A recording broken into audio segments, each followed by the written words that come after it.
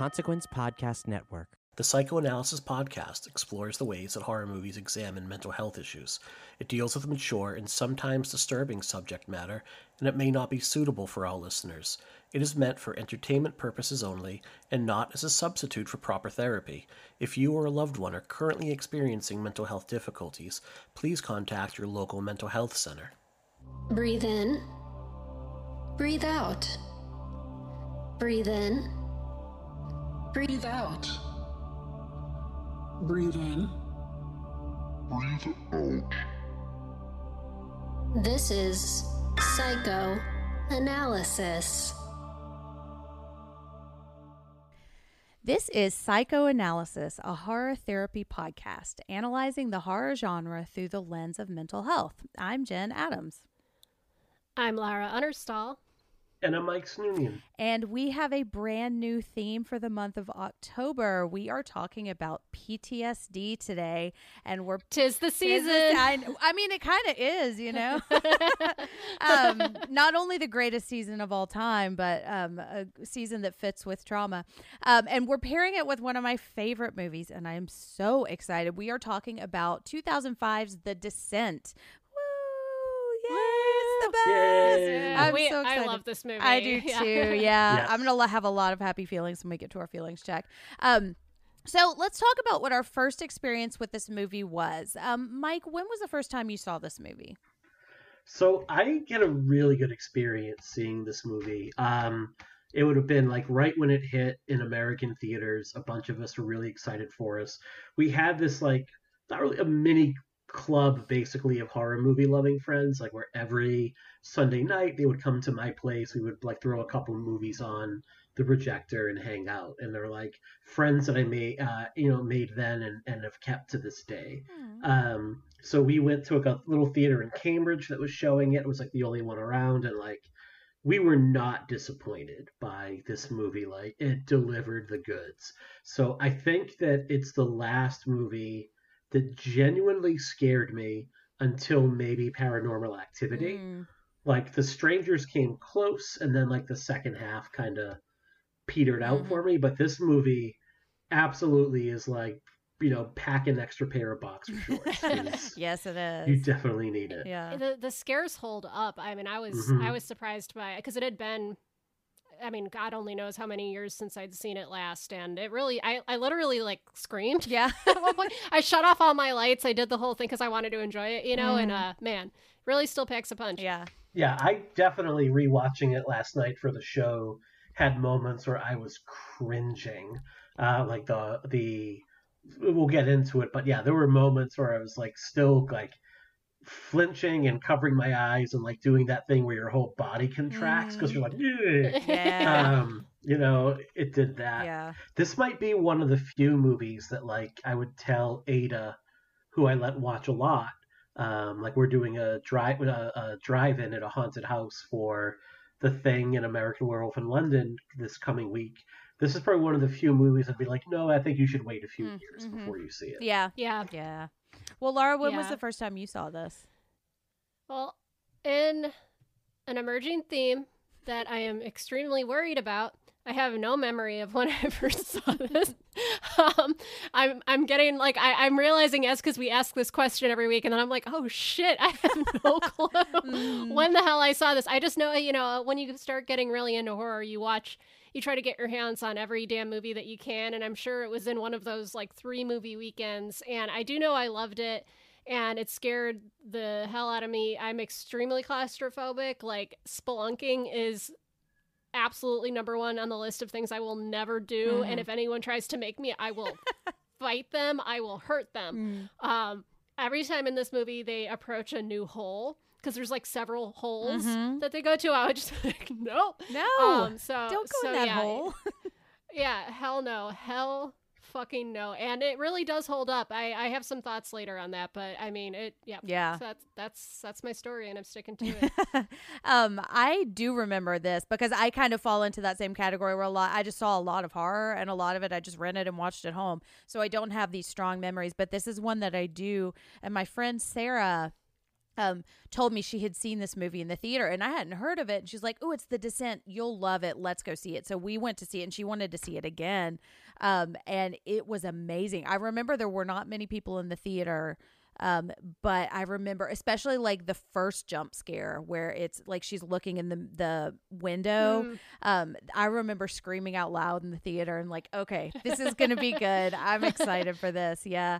So that was a really good moment for me. And this is one that I go back to a lot because I love it. This is in my, I would say this is probably my second favorite horror movie of all time. And I have a hard time playing favorites with my top 5, but I think this is probably number 2 for me. Yeah, I hate picking favorites. I get very internally. I know because a lot of times it depends on the day. Now I usually can find a number 1 favorite, but I go with the number 1 and then the top 5, and then it just depends on the day. Yes. Well, so we are going to skip the official synopsis of this movie, and I think we're kind of finding that we're just having fun writing our own synopsis. Yes. So we're just going to go with that. And Laura has written a delightful synopsis of this movie. So, Laura, take it away, please. An effervescent delight. All right. Okay. So 1 year after losing her husband and daughter in a horrific car accident, Sarah joins her group of closest gal pals for a spelunking adventure in the North Carolina wilderness. The expedition is led by Juno, a preposterously fit and energetic asshole who is secretly having an affair with Sarah's husband. Although Sarah pretends that she's emotionally prepared for this trip, it's clear to the viewers that she is mired in trauma and grief. She has nightmares about the violent death of her daughter and is visibly haunted. Only her friend Beth seems aware of how she's really feeling. Unbeknownst to the friends, Juno leads the group into an off-the-grid cave that's never been explored. As they descend further and further into the cave system, and claustrophobic viewers grow steadily more nauseous, we begin to sense something isn't right. Yep, definitely that's me. A sudden collapse traps the group, preventing them from turning back. Things only get worse from here.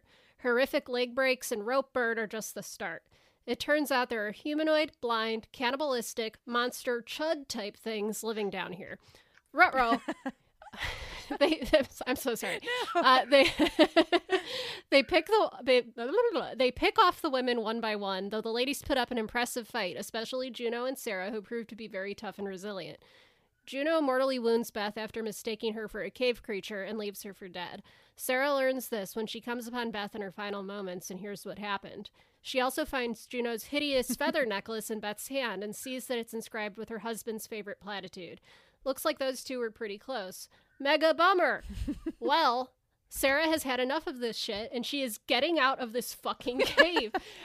At the last moment, she encounters Juno, wounds her, and leaves her for dead, scrambling up a hill of bones to freedom as Juno is devoured by about 8,000 damn cave monsters. Sarah does indeed get out, breaking free from the earth in an iconic image, finding their car, and driving off. But will she ever really be okay? As the final images of the film suggest, probably not. Okay, I'm done. I loved that. That was great. I thought that was perfect. I know. Thank you, guys. This is like my internal monologue while watching the movie. Right. Well, and we should probably say, too, I'm not sure what version you guys watched, but I'm pretty sure I watched the American version. I didn't know there were multiple versions until after I watched it, and then I was reading about the movie, and then I was like, what the hell? I don't know what version I watched. Like, I have no idea. Oh, so how did yours end? So mine ended with the ending that Neil Marshall intended and the one that played. Because if we don't do this, somebody on Twitter, it'll be a guy. Yeah. Will tell us how for we're sure. wrong. Yeah. I'm waiting for it. So the ending that played everywhere else in the world, basically after you have that jump scare at the end, the movie continues.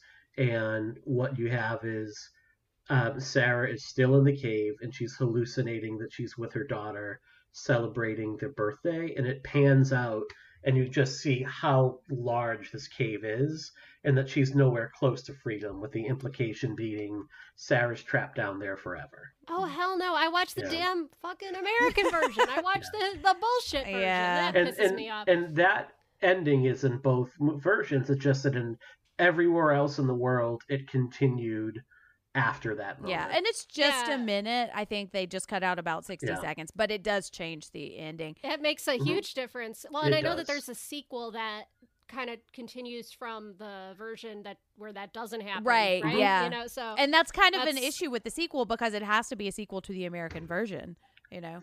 It's Right. like when Yeah. Dr. Sleep was coming out, we kept talking about, okay, is it a sequel to the book or the movie because they end in different places. Yeah, I've got I don't Which think I've is ever it, by the way? I still haven't seen Doctor Oh my Sleep, god, so it's isn't it- amazing. It's both. And I I own haven't it. seen it either. Yeah. It's both. I mean, okay. he does such a fantastic job of weaving those two stories together. It's amazing. I could talk for 5 hours about that. No, 6 hours. And we will have 7 hours. Yeah. I mean, I honestly probably could. We're probably going to have a lot of thoughts about the ending, and we are going to talk about that. But I just wanted to make sure we mentioned that in the synopsis because Yeah. you're right, Mike. Someone would correct us. I was going to bring that up and I forgot about it. I'm actually pretty upset. I don't think I've ever seen the full version then because I've only ever seen it with the abbreviated ending then, you know, which is really bizarre to me. And I think that's the only version I've ever seen, but you can find the extended version on YouTube, and I think I just looked up that minute. But there's also an alternate fan theory that we can talk about a little later too, that I got mixed up with the original ending, and it kind of, because it was all just theoretical and I'd never seen it. So I've got a lot of mixed feelings about the ending of this, but we'll get there. Yeah. So let's do our feelings check for this. And this is how we feel when we watch this movie. And, you know, Mike, do you want to start?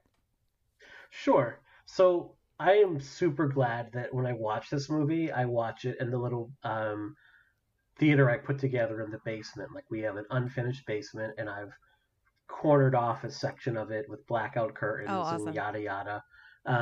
Because the dryer is nearby, because I definitely need to change the pants after I watch this, you know. No, I love this movie, and I think that even if it didn't have like the cave dwelling chuds in it, it would still be a terrifying movie. Yep.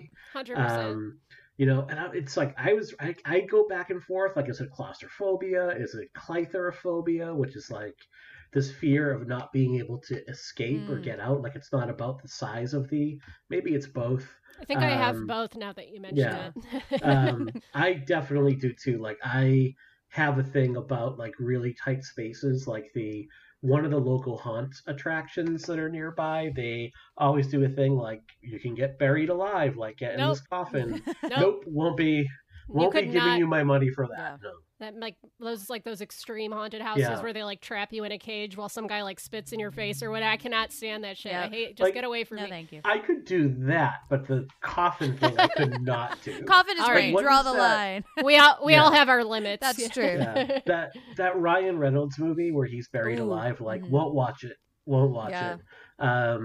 So, you know, like the scene in particular where, especially like when Holly is first going through like that passageway on her, like basically elbowing her way through. Well, Um, I literally gets feel me- nauseous during Yeah. that sequence. Yeah. it gets me every single time. So, and like I said, like, this movie is legitimately terrifying.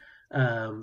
And it's so well acted. I mean, it's just like, you really like buy the relationship. So there are very few, like, to me, perfect horror movies. I would say like American Werewolf in London, The Thing, and I would put this Blair Witch Project, Scream, and I would put this like right in that list, as well as like an example of like a perfect or near perfect movie. Like, absolutely adore this. I think so too. Yeah.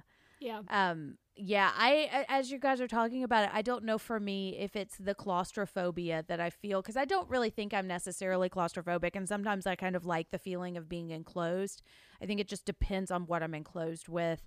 And I think when I think about the cave, I think of how gross it is, and like there's probably bugs, and there's probably like some kind of like whatever that dripping stuff was, like, I don't want to know. And I think that's the thing that gets me and maybe that's just not having control of what I'm enclosed in.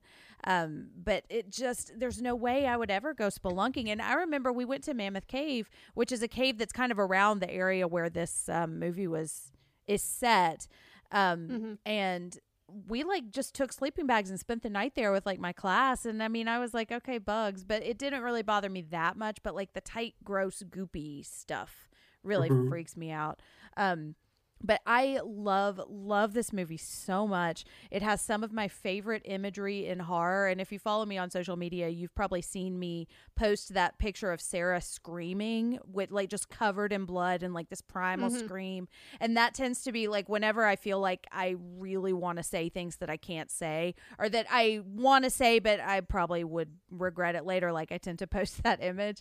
And then there's the image of her climbing up the wall of bones and then like breaking through that are just some of my favorites. And I tend to post those a lot just as kind of like shorthand. Like the day that I finally left my last job, I posted her breaking through the ground because it's like, and like the week leading up, I think I had been posting that bones picture.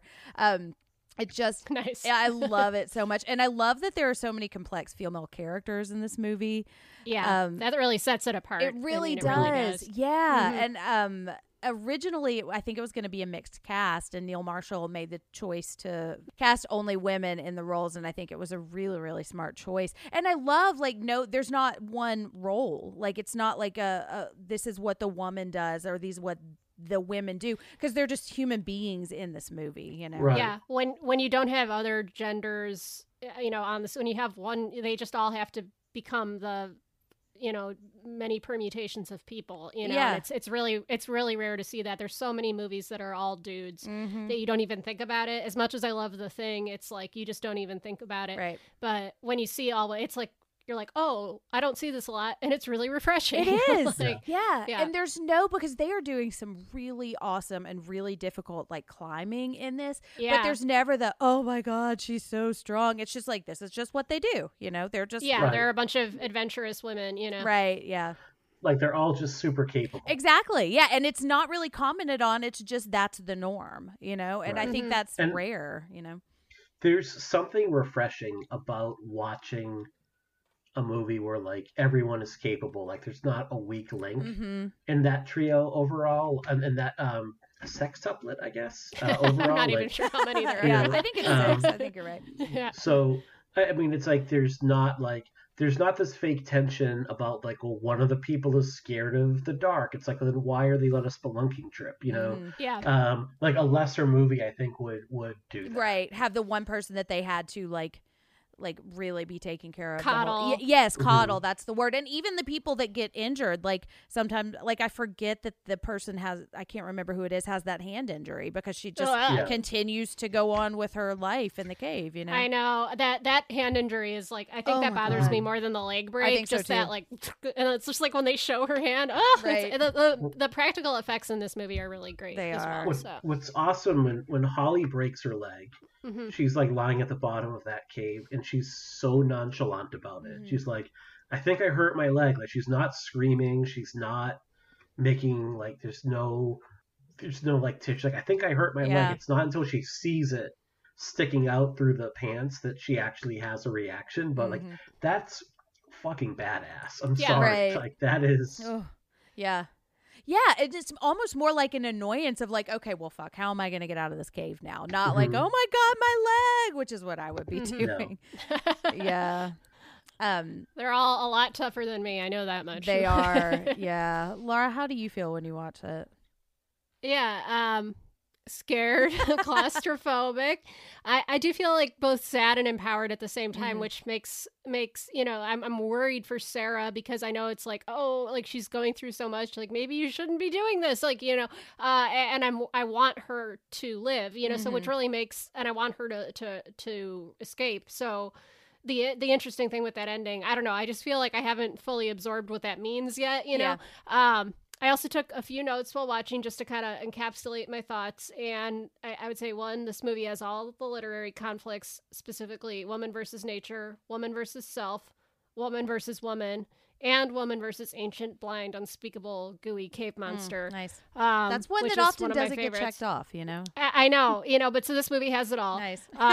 I do want to note that I think the pacing in this movie, which is, and a lot of it comes down to the editing, is extremely good. And just thinking about the scares, I noticed for the first time while watching this, the sound design is like excellent in this movie. The jump scares I think are effective and don't feel cheap because they're done by amplifying natural sound. There are no hits, like in movies where they're like, and like there's some kind of off, like diegetic, whatever they call it, sound, and these are always in these like silence moments when she's looking out the window and she has the dream of the thing coming through the window, or when they're in the silence of the cave, it's like the bats coming out, it's all just amplified. So it's really excellent. And I think for a movie from 2005, I've been watching a lot of movies from right around that time. Like I watched 2 movies from 2007 in the last 2 weeks, and this one feels remarkably contemporary still. There are just a few things that date it, which is the lack of smartphones, the little digital hand cameras, and Holly's entire look. Yeah.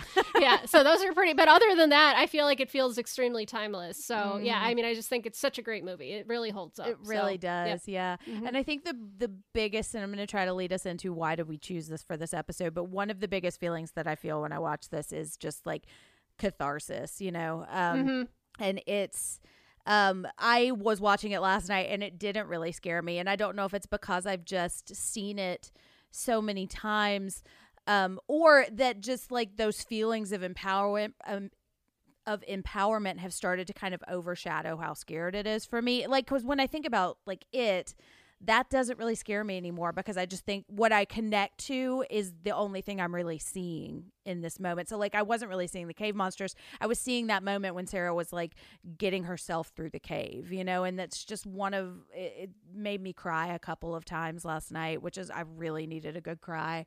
And this movie usually will deliver that for me. But so why did we choose this for our episode on PTSD?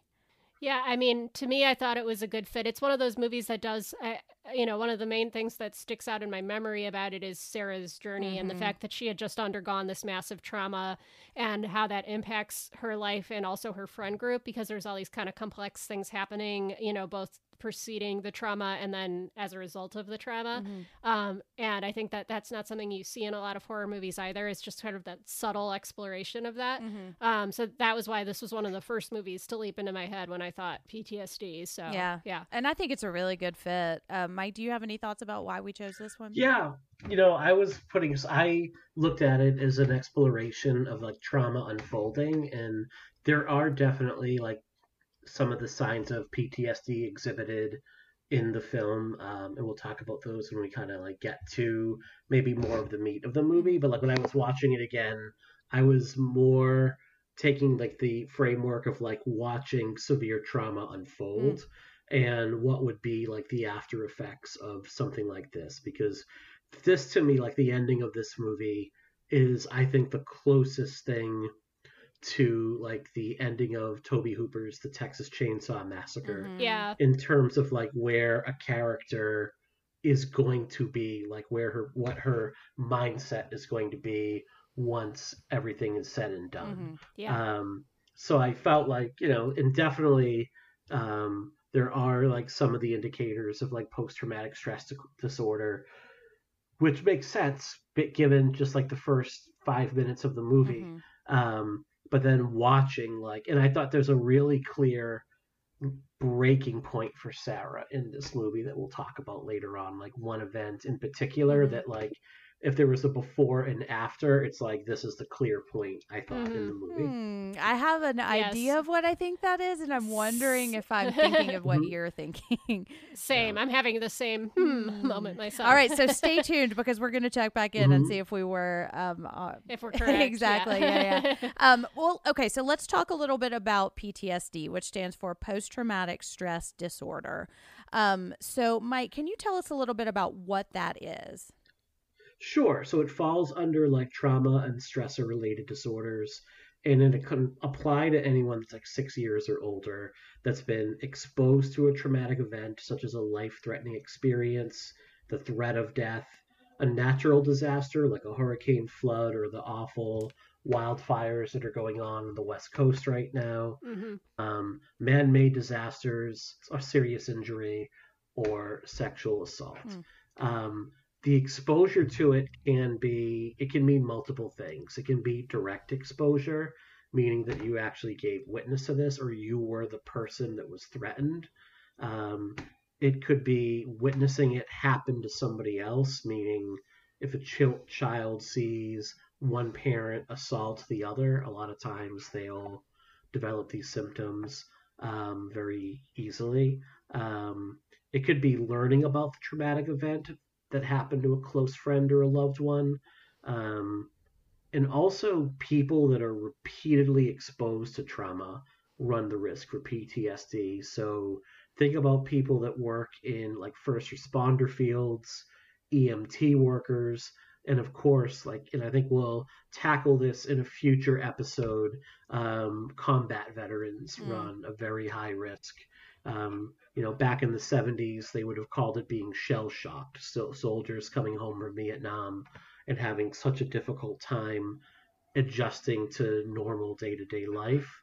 So combat veterans often will, when they're comfortable, speak in depth about how difficult it is to kind of return to civilian life after some of the things they've seen in the battlefield. So I see you have in these notes presence of some of these symptoms. What exactly would it take to get a formal diagnosis? All right. So there's a number of different symptoms that happens when someone is traumatized. They might have these recurrent or involuntary distressing memories of the event or the events, like what we would call, they just kind of invade them at inopportune moments when they're not prepared for it. There are recurrent dreams that are related to the event. So we see that in this movie where there are nightmares pertaining to the death of Sarah's family that are very specific to that. And there's what we call idiopathic and trauma-related nightmares. And an idiopathic nightmare is more, the type of dream where you go to school naked and haven't prepared for a test. And that might pertain to something in your life, but it's not necessarily trauma-related. And then there's a trauma-related nightmare, which specifically harkens back to and deals with the specific traumatic events in your life that have occurred. So if you lost your home in a fire, you might have recurring dreams about that fire again and how it might play out, of course, differently in your dreams. What we would call flashbacks, where it feels like the events are recurring again, like it feels like you are there back in that moment or moments when the trauma occurred. And then what we would call triggers. Obviously the phrase trigger warning or content warning has become much more prevalent as persons try to be more sensitive to not inadvertently harming other people. So there might be intense distress cues over things that relate to the event. So sounds like fireworks and veteran memory. PTSD is the typical example you hear, right? Yeah, so. Great example. Sounds, loud bangs, quick things. It could be triggered by a smell. It could be triggered by a song on the radio. It could be really anything. That's just the fun of it. You never know what's going to set you off. Yeah, man. That's one of the things that I'm because I'm looking at this and I do have PTSD and I'm looking and I'm trying to kind of relate everything you're saying to how I function. And I think I don't necessarily know if I have flashbacks. I think it's the triggers that are the big things for me. And it feels like the feeling is the same, but I'm not reliving, if that, I don't know if that makes sense. Yeah. Yeah. No, because I have the same thing. My PTSD was, Mike, yours? Do you have it? Are you cool? I no, don't, yeah. I'm sorry. One day maybe you'll be as cool as us. But for me, it's a high bar. It's never too late. For me, it was the recurrent memories. It's almost like getting trapped in a memory loop, like you're watching it play on video. But I never felt like the full blown. I think I'm back in that room. So I always found that distinction interesting. Because my understanding of PTSD before I really developed it was that you had to have these full-blown flashbacks, but really that's not necessarily the case. Yeah. Yeah, we'll talk about it in the way it kind of manifests itself. And I think, one thing too is this will be an overview of PTSD, but we're going to be covering it with more depth in our next episode as well. So we'll probably go a little bit deeper. I would call this the level 1 overview of it, and then we might kind of dive a little more into the weeds with our next episode. So Yay. Because there's just so much to unpack. And I will also say we are not really going to be dealing with the combat veterans aspect of PTSD. Not this time Yeah, around, we are no. going to come back to that, and we've already got some plans for that. Because I do think that's kind of a misconception about PTSD is that those are really that's what it is. And I think it's so much more prevalent. And I think a lot of people have elements of it that they don't understand or they don't realize. It can just be cognitive distortions for some people. Like basically the walls that they've put up or the day-to-day coping mechanisms they've developed in order to kind of get through the day that have caused some distorted thinking, which leads to feelings that probably wouldn't be there under different circumstances and like a less than optimal behavior. So a lot of times for some people, it's not flashbacks or nightmares. It's just this kind of like off-kilter bag of coping skills that really do more harm than good, but they allow the person to get through. Yeah, and that's like when I think about me getting triggered, and I actually got triggered about a couple hours ago. But I don't think that's when the trigger happened. I think the trigger happened a couple of weeks ago or a couple of days ago, and it's just been kind of building and building and building. And then when I think about how I experienced that, like I think the trigger is a book that I'm reading right now that just set the stage, and then my threshold level just keeps like lowering and lowering, lowering. And then something will happen, like a loud noise, and it just feels like the world is like crashing in on me. And I think about the moment in Stranger Things when, like in season 2, when he's in the arcade and then all of a sudden it just flips and everything is like black and scary and he's in the upside down now. And that's kind of how it feels for me when I'm triggered, is that it's like it's still my house and everything looks the same, but it just feels like there's a threat everywhere and I don't know where it's coming from. And sometimes like if it gets really bad, like my vision will get a little bit blurry. I'll kind of start to have like a panic attack, and that's like when my hand shaking comes, like when I can kind of start feeling it build.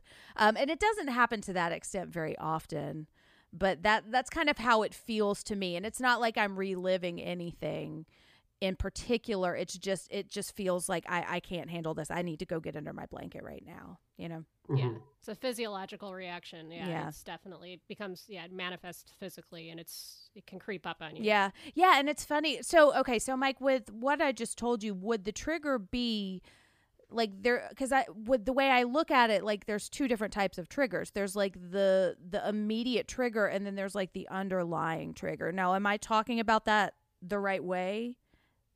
I don't think there's a wrong way to talk about it. You know what I mean? I think it is, it kind of, I don't want to just use the phrase, it is what it is, but like, because there are so many different things that can act as like a reminder for the events that there can be like physical sensations, like we said, sounds or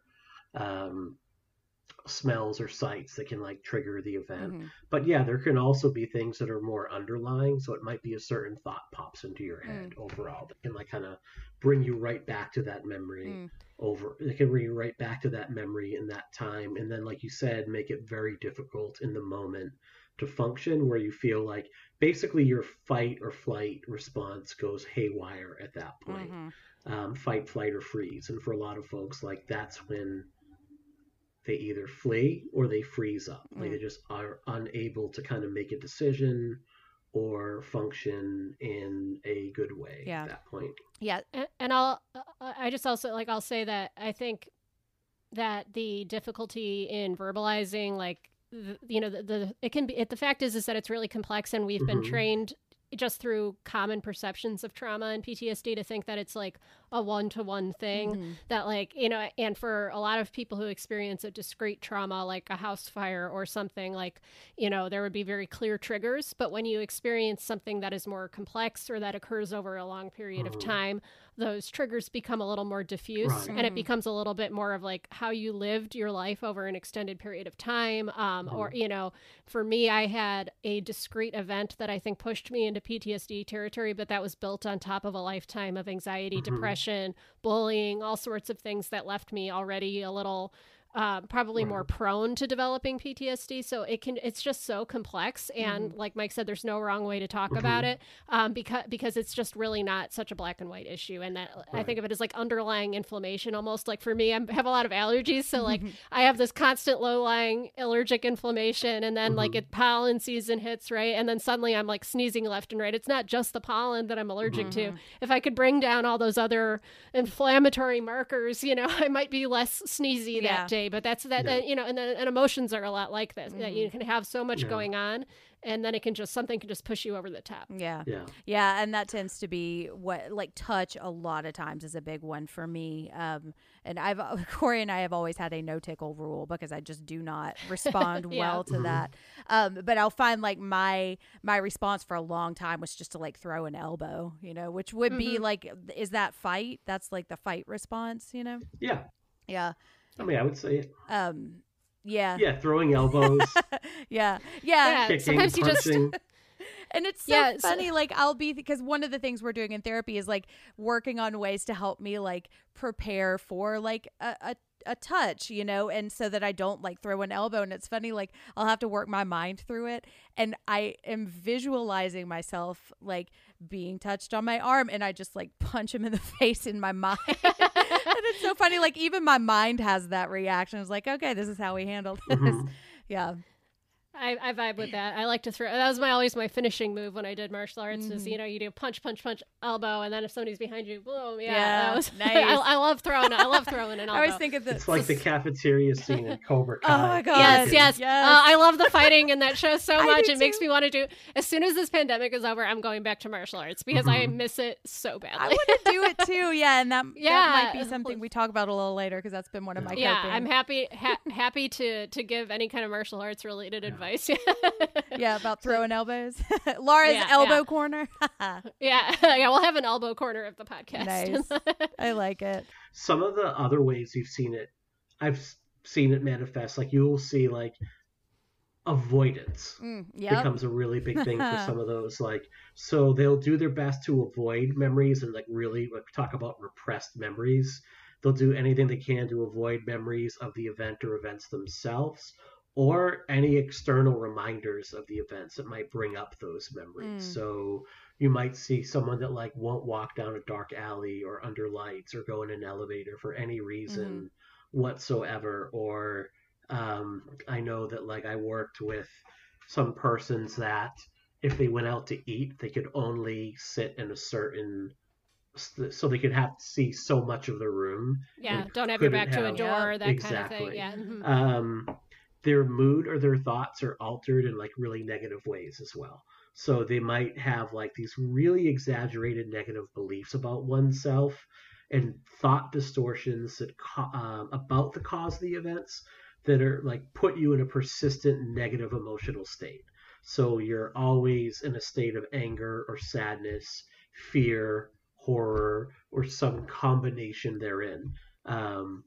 There's a lot of self-blame that might go on. There could be detachment from others and an inability to experience positive feelings like love or satisfaction or a feeling of self-accomplishment or self-worth. It's basically a lot of thought distortions that center around like, this happened to me because I am bad, because I'm not worthy.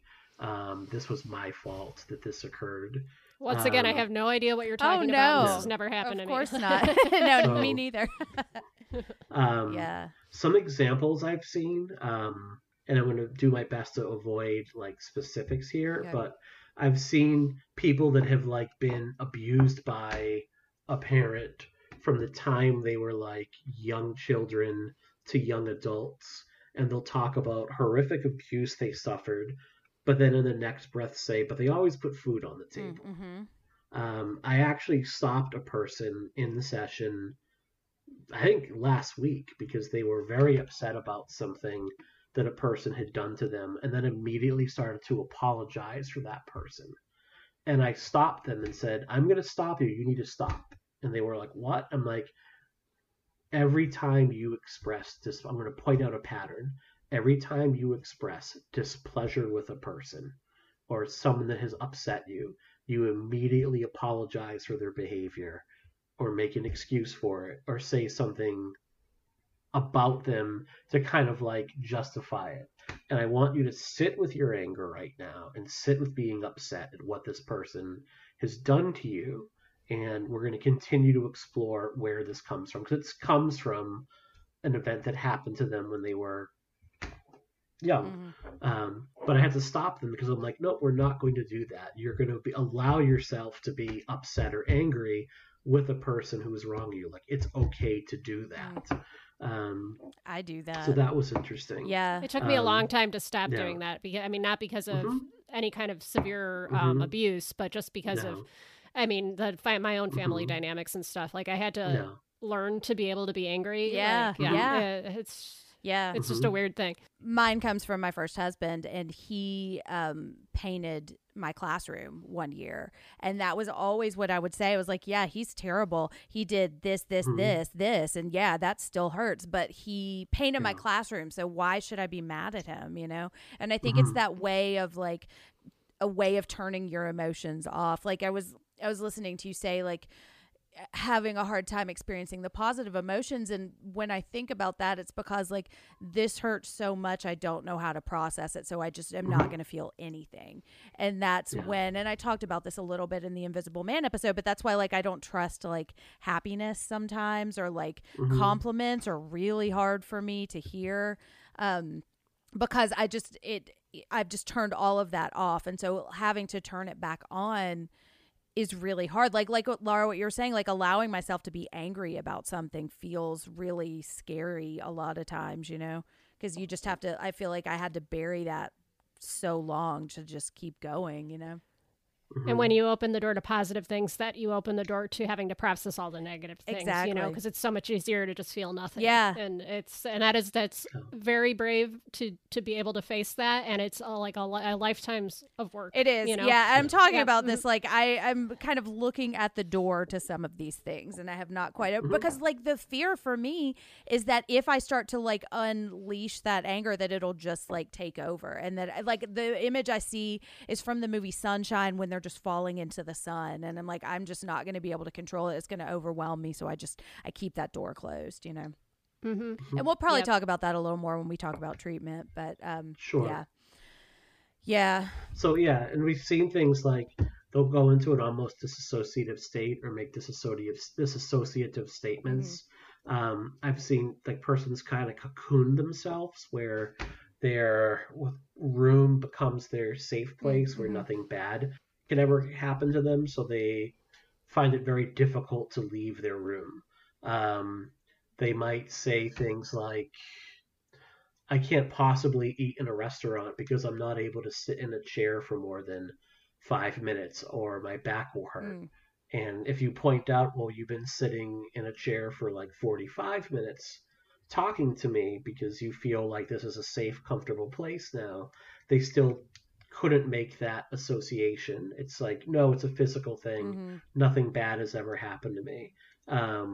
There's, again, the self-blame, and then avoiding media that could trigger them. Like you might find, nope, I won't watch this movie or this show or listen to this music or watch this kind of or look at this kind of art because it can be triggering to the trauma that I've experienced. But there's also, we talk about treatment, how in particular like horror movies can help a lot of people that have suffered trauma to kind of process and normalize it. Yeah. My therapist has specifically recommended I do not watch The Handmaid's Tale, and I have listened to that. Yeah, just like not worth yeah, it. no, Not, like maybe someday. Yeah. One of the things we've been talking about a lot is managing my triggers, and that's the phrase that she used, and that's kind of given me some a little bit of empowerment over it, because I was talking to my daughter about this tonight too. It's like you can't avoid all triggers. Like it's just, unless you just live in that cocoon forever, like things are going to trigger you, and you can try to, so it's just about like managing them. But I think a lot of times identifying those triggers is harder, especially when it's like more of a complex situation. Like I've got a trigger right now and I'm still trying to figure out what it is, and I know like about what it is, but it's just trying to name that. And once I have been able to name other ones, like when I named the calendar trigger that I have about like my fear of like making plans sometimes, that like took a lot of the power out of it. But sometimes it's just, I know that this happens after a specific kind of event, but I'm not exactly sure what it is or where it comes from. So there's a lot of different treatments that one can do for trauma. And, I think trauma is also another form, of like extreme anxiety. So there's cognitive behavior therapy. Here is like the struggle that I have as a counselor, like working with trauma. It's not just determining what is the cause of the trauma and how does that trauma manifest itself, but what is the degree to which that trauma negatively impacts their ability to function on a day-to-day basis. And what I mean by that is like some people, are so impacted by their trauma that they cannot function at all. They can't hold a job. They can't leave their home. The things they can't do. Before we can even like dive into the trauma itself, we need to get them to a baseline of like thinking of some new day-to-day thinking, some new ways of looking at decision-making and seeing the world around them. And then that takes some time. It takes building rapport and building trust and establishing like a safe environment for the person coming in to see you. And then from there, like, okay, now that we're at this level, now we can dive into the trauma. So it becomes a question of like, do we tackle the trauma head on, or do we have to like get some new executive functioning skills before we can really get into that? I know with like children in particular, like I've had to do more kind of like social, emotional, and executive functioning changes before we could dive and like, great, now that we've been here a year and you can now behave in a way that is like safe and what we want to see. Now we're a bit more comfortable to kind of dive into some of the causes of that overall. So that's one of the difficulties. What I, did a little bit of looking, what I was talking about tonight was more what's called exposure therapy. And what's interesting about exposure therapy is it's not done as much as one would assume with this. It's proven to be very effective, but a lot of counselors and therapists feel not ambivalent, but a little bit nervous about using this kind of treatment because they worry that it could re-traumatize a person. Yeah, it seems like a lot to put on. You really need to be confident in that form of treatment before approaching it. And have a solid foundation with your therapist too. Right. With exposure therapy, is there specific certification that you need to get? Like when I think I discussed EMDR on the Invisible Man episode. So if you're interested in that, you can go back and listen to my personal experience with that. But I know for that, it is very process oriented and you need to have certification. So is that true for exposure It's not, therapy? no, because it's more, I would say it falls under the umbrella of like cognitive therapy, like it falls under that general umbrella. So there's not necessarily like any extra certification that you kind of need. It's something that you should definitely workshop and practice and really be careful of before, like you wouldn't dive like headlong into it.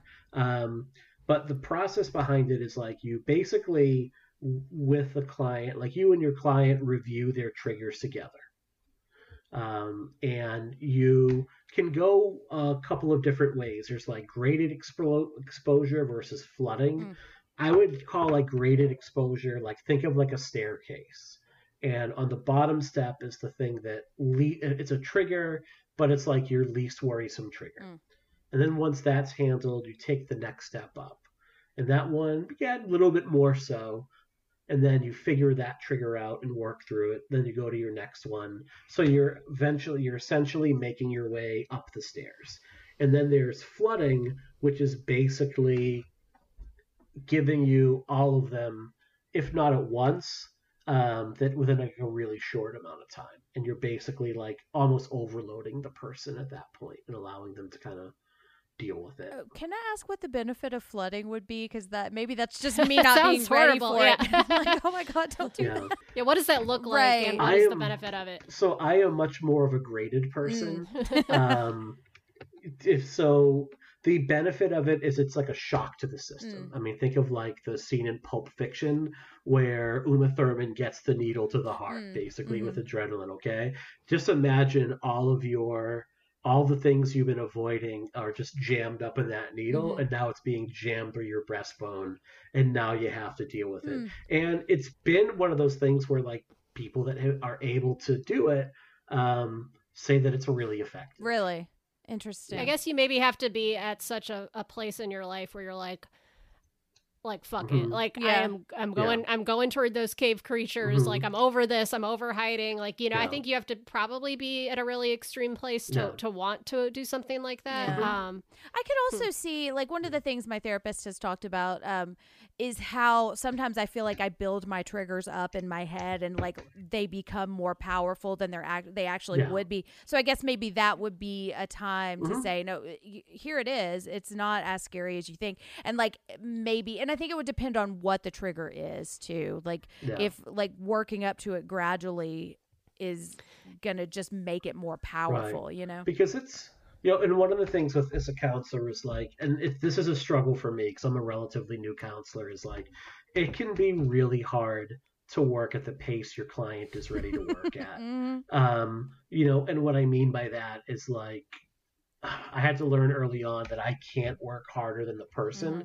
And sometimes they're just not ready to go there. And you have to, at that point, adapt what you do and meet them at their level. And it's still okay to challenge them, but you need to be cognizant of what they are willing and able to do. And it's not about me, it's about that person and kind of meeting them at their level and then seeing where they are and checking in, and then when they're comfortable and when they're ready, kind of moving forward with them. The idea with this, basically the whole idea of this exposure is what you're doing, like after you review that trigger, you want to review, like, here's what the trigger is. Here are the thoughts that trigger leads to. Those thoughts lead to feelings like the sadness, the fear, the anger, the frustration. And then what behaviors follow those feelings. So the idea is to develop new ways of thinking that lead to a different way of feeling that leads to a new behavior. Makes sense? Is that kind of... Yeah. That's where it falls under that kind of cognitive behavioral therapy type of treatment modality. And there's in vivo and imaginary forms of this. So in vivo is basically exposing the person to the thing that they're afraid of. So if you're really afraid of tarantulas, they might put tarantulas on you. No. Like that's the example. Or that feels very like early 2000s reality TV. Right. It does, yeah. You know, that episode of it's Top like Model. What is it, like Room 101 in 1984, I think. It is, yeah, I mean, but Fear Factor, there's, you know, there's psychology behind it. But for some, it might be walking, like my wife hates escalators. Really? And it might be like making them ride the escalator until they're no longer afraid of it. If someone is afraid of heights, it might be like you're going to ride the elevator in the Empire State Building until like you're no longer vomiting. Yeah. Interesting. Obviously, you can't do that for all sorts of trauma. Trauma. Like you're not going to drop like you know, someone who's had like battle experience like back into a war zone. Yeah, guess what we're doing today? Right. Get in the chopper. Yeah. But there can be like you know, kind of like written exercises or guided imagery that works a person through it.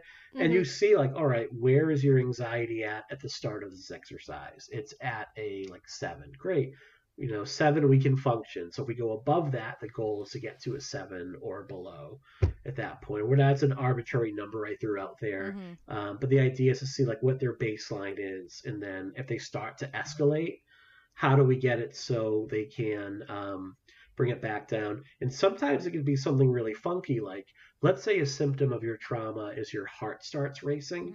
You might do something with them to kind of induce that feeling that's not trauma related. So I might say like, Jen, I want you to run in place for 2 minutes. Go. You know, and then at the end of it, it's like your heart would be beating similar to like if you were experiencing that, and it kind of normalizes it at that point. And that would be more like kind of the physical feeling of the trigger rather than like the mental. Yeah. And that's one thing that I have noticed is there's a book called The Body Keeps the Score that I always come back to. Loved this book. Yeah. I actually have not read it, but I've heard a lot about it because I'm a little afraid to read it. But I've only read part of it, also because I can't currently locate it, which pisses me off because I've been thinking about I wanted to go back and reread it because we've been talking about all this stuff and I can't find it. Oh, I think there's an audiobook version of it. But I just think so much of mine, like it's not connecting to my brain. And like I'm looking at that first, what you were saying about reviewing the trigger, what thought it leads to, like even the reviewing the trigger, that's still where I am right now, you know? And like I mean, that's okay. Like I went to my therapist and I thought I was going to be done in 10 weeks. And now it's like almost 2 years later, which is fantastic. Like I'm where I need to be and I'm going at the rate I need to go because some of the triggers are really deep and really complex and really hard to understand.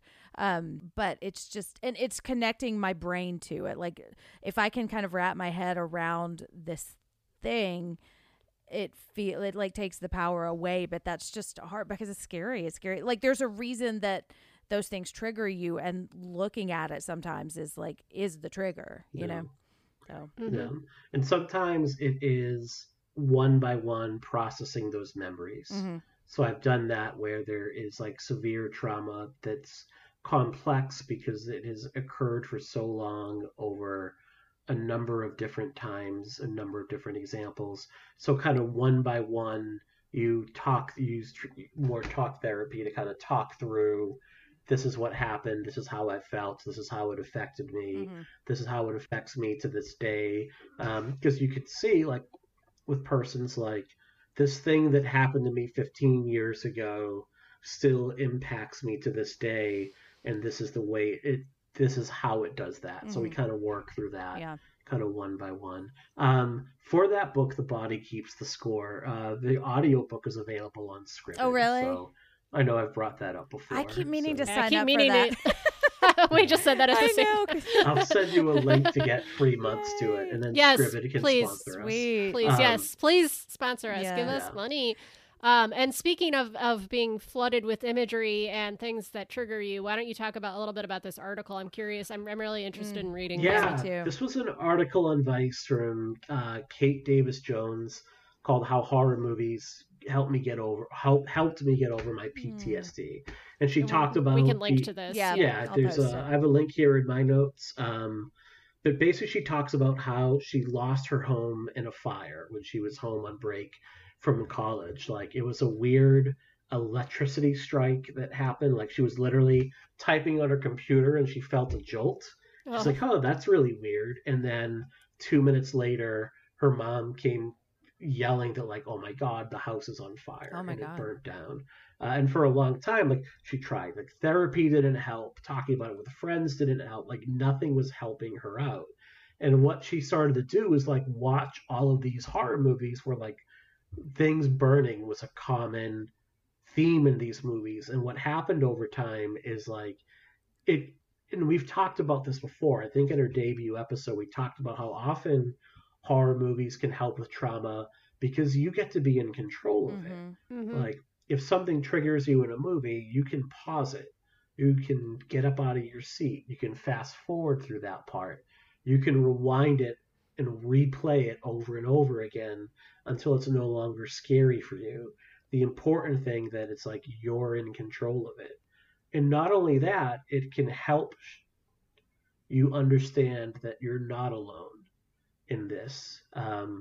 When Jerry and I talked about Halloween 2018, and this is maybe a spoiler for an announcement later, we talked about how trauma just doesn't care about you. Like, Michael Myers in Blumhouse's Halloween didn't care two shits about who Laurie Strode was. She was just in his way. And she had built him up to this mythical level for 40 years, and then he doesn't even recognize her. So we personalize our trauma to such an extent that we think that it only belongs to us. And to a certain degree, like, what happens to us does, but we can understand through horror and art that trauma happens to so many people. and that we're not alone and don't have to suffer alone through it. Mm-hmm. Does that make sense? I don't mean to. No, it. Not I a, saw yeah, no. Jen. I saw your face kind of go like a little like, "What are you talking about there, Will?" Oh no! I was So- thinking about that. And I was like, "Oh, my trauma it doesn't care about me." And I've been thinking about like trying to kind of name it, because I've like maybe Bill is what I'll name it to kind of depersonalize it, But I was looking at this quote and I've kind of tried to avoid reading it because I'm afraid it's going to make me Sure. cry. So this is from the article. This is a really nice piece of writing, which is why I thought it really worked. So, so from Miss Jones, it's horror gave me back my normalcy. In the movies, I saw my tragedy depicted constantly, reverently, in all sorts of different forms.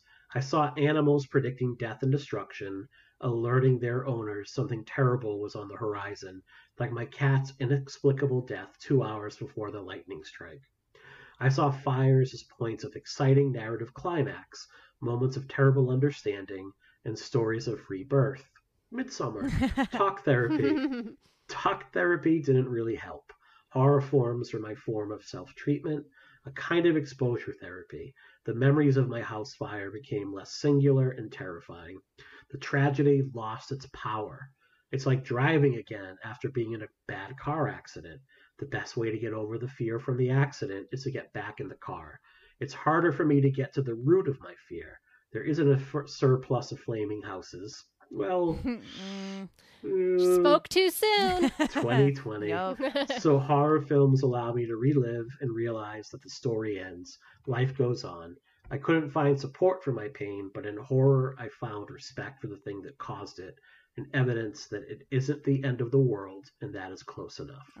That's awesome I writing. know. Beautiful I writing. Yeah. love that. And I will definitely link this in our show notes and in the Yeah. write-up for this episode because And I I- want to read the whole article now. 'Cause, Yeah, and that really makes me think of the ending of the first Nightmare on Elm Street. The Mm-hmm. fact that when she is able to name Freddy as what he is, it takes away his power, and that's why the double twist ending really pisses me off because it undermines the point that it's making, which I think is a really poetic point and one that is really spiritually true, as evidenced by that piece of writing. And things that we've all experienced. So yeah. great find. Yeah, that really kind of touched me. And I think about this, like, because my PTSD, there's not really one thing. And it was over, like, the course of about 3 years of continuous events. So I really connect to The Descent. And it's not that I'm connecting to going into a cave. That's not what happened to me. But it's the feeling and like the fear that I feel in her and that like overcoming it and like the strength that I see. And it's like, that's what I see. And I say that to say you don't necessarily have to see exactly what happened to you on a screen to be able to still kind of have that feeling of just exposing it. I think I'm just a really empathetic person. And so a lot of times it's just connecting to the emotion that the character is feeling is what kind of helps me kind of push through. And you see somebody else push through and get out, and it's like, oh, okay, this is an option for me too, Yeah. And that's what art like really can do, and why I do think horror movies are art, because like it can take you on, if that can take you on that like literal like journey through hell, like and rebirth, that true hero's journey, like that's really something, Yeah. and if it can really, and I think this movie is just so visceral that it, what's literally happening is can function symbolically. And I think horror does that really, really well. Yeah.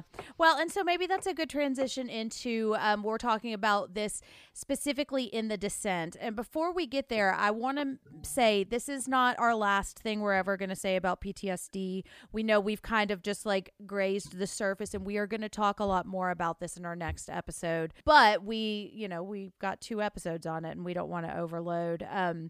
So We don't want to flood. we don't Yeah. want to flood. We Yeah. we want to talk about this great movie. so- Yes, because it's so amazing.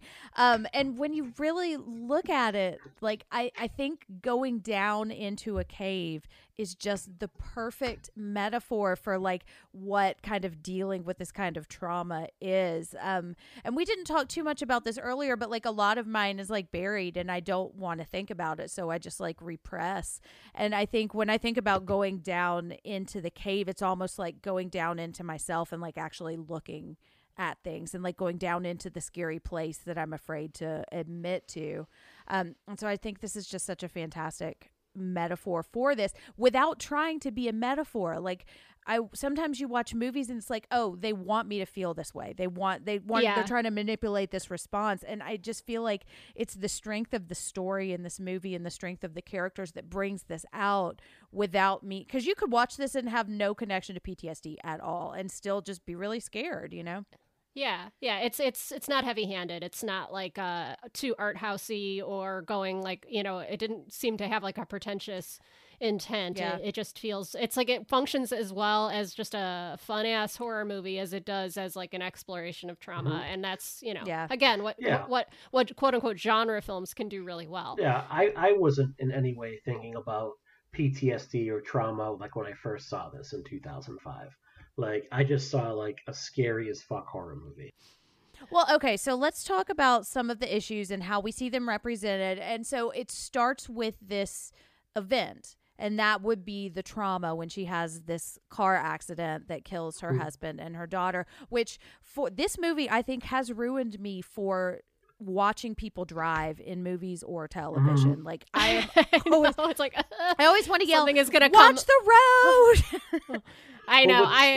Yeah. Go What's ahead, interesting Mike. about the way this one plays out too, usually you don't get any warning. This one you get about a good 3 seconds where you see their car veering and this car coming, and you know, you almost can prepare yourself for what's, even though it is really shocking. Yeah. And the other thing I noticed like on this rewatch is like how Sarah's question distracted her husband.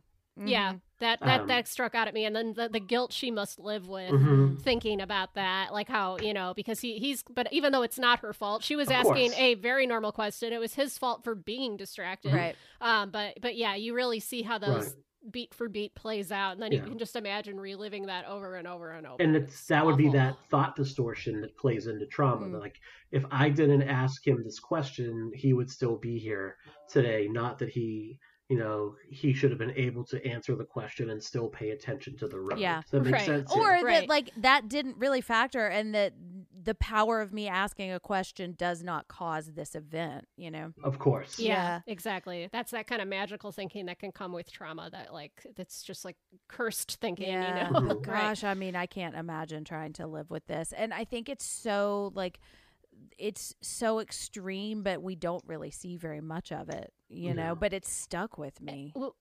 Yeah, and I mean the suggestion of those like rods or whatever it is that comes from the truck and comes through the window, how that recurs in her nightmares, and what a powerful image that is. I think that maybe one of the best scares is that moment in the movie where she is dreaming about her daughter and that sort of haunting image of her blowing out the candles, and then she approaches the window and the rod comes through the window. And I think, like we talked earlier about dreams being a symptom of PTSD, and we see that play out here.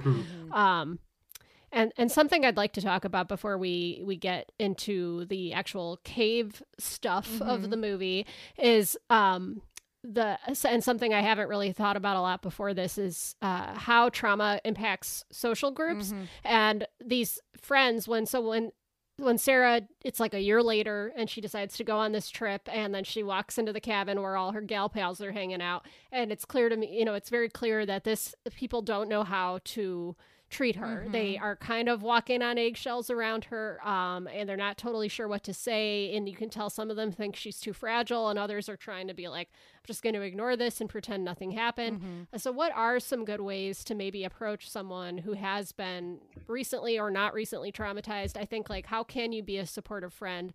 That's something I'd like to discuss, because you see it really play out in some extreme ways in this movie. So it's something I'm just kind of curious about. And I don't want to put this totally on your shoulders, Mike, but if you have any thoughts about it, and if you don't have any prepared thoughts on that, like, maybe that's totally turning this one back around on you two. Are you kidding me? You just call me Crocodile Dundee because I am boomeranging this one right back to you right now. Shit. Well, I mean, I don't know. You know, I mean, it's something like, because I have had, even though I have personal experience with this, I mean, obviously you don't want people to treat you differently, right? Like you don't, but I think about this moment, like, So again, I've discussed this before. My specific traumatic incident was watching my dad die in this very awful way in the hospital. And like, I kind of think about like the first time I went and hung out with some of my friends again after that happened, and they didn't really know all the details. They just knew that like my dad had died and that I was there. And I remember they were like, hey, Laura, like, how's it going? You know? and it took me a while that night before I like kind of, they wanted to know. And like, I could tell they wanted to know. So I felt like I had to tell them what happened. And again, it's like, I don't even know how I want people to treat me. Like I think it's kind of a two-way street. Like something has changed but ultimately, yeah, you just want to be like, hey, if you want to talk about it, I'm here to listen, but don't feel pressure. Don't put pressure on the person to be like, what happened to you? You know, I watched the movie Paris, Texas over the weekend, which I have some very complex feelings about it. But the main character at the beginning of that movie, you don't really know what happened to him, just that something terrible has happened and he seems really lost. And the brother character is like yelling at him, like, tell me what happened. And, you know, you don't want that. But I just want to be treated like a person. Right. Man. Like you just want to be like friends, you know? And again, so I'm curious about the therapeutic perspective of what is. I think the important thing, I think there's a difference between like the therapeutic perspective and what we're talking about is more just like the day-to-day, like social aspect of it overall. And I think like it's important to kind of, because like my goal as a therapist would be different than my goal as a friend. Yes. Does it make sense? You know, like it's definitely different hats there. Yeah. Two very different hats. Both look great on you. They do. Yeah. I'm sorry. So I would say that like no one is owed an explanation or the details of your trauma. Yeah. Like you don't have to relitigate it for anyone that you don't want to. Is that so? Like if a friend is like, well, what happened? Tell me what happened to you. Help me understand. It's like only if you want to. And no one should be forced to do that. Like, and I think we see this happen on like social media a lot, like especially with say the Me Too movement, where if a person says like, I'm a victim of an assault or abuse, it's immediately litigated online. And it's almost like, if you don't tell me the details, I don't believe you. Right. It's like, you know, that's the implication, and which is really shitty. And you would never do that to somebody in your personal life. So why are we doing it to people on social media? Like the Kavanaugh trial thing. I mean, it's still just like, I want to like tear my own skin off every time I think about it, because she was so brave in what she did. And, you know, it goes back to like the Anita Hill hearings and how she was treated, you know, and it's something we really need to reckon with. It really is. Yeah. Yeah. So, because like, it's not a court of law, you know, like your friendship should not, you know, you're not on, your friends or your loved ones shouldn't be putting you on trial. And I want to state that my friends never did that, but I felt a pressure within myself to want to tell them, you know, or like I felt like I should, because I wanted them to understand where I was coming from. But I still struggle with that in my head of like, how much should I be sharing and how much should I be keeping to myself? And I never know. And that's part of the traumatic experience, is like, you just don't know what to do with it. So you just sometimes explosively tell people about it. And then you're like, oh, I overshared and that made it weird. And then, you know, and it's like, it's a hard line to walk.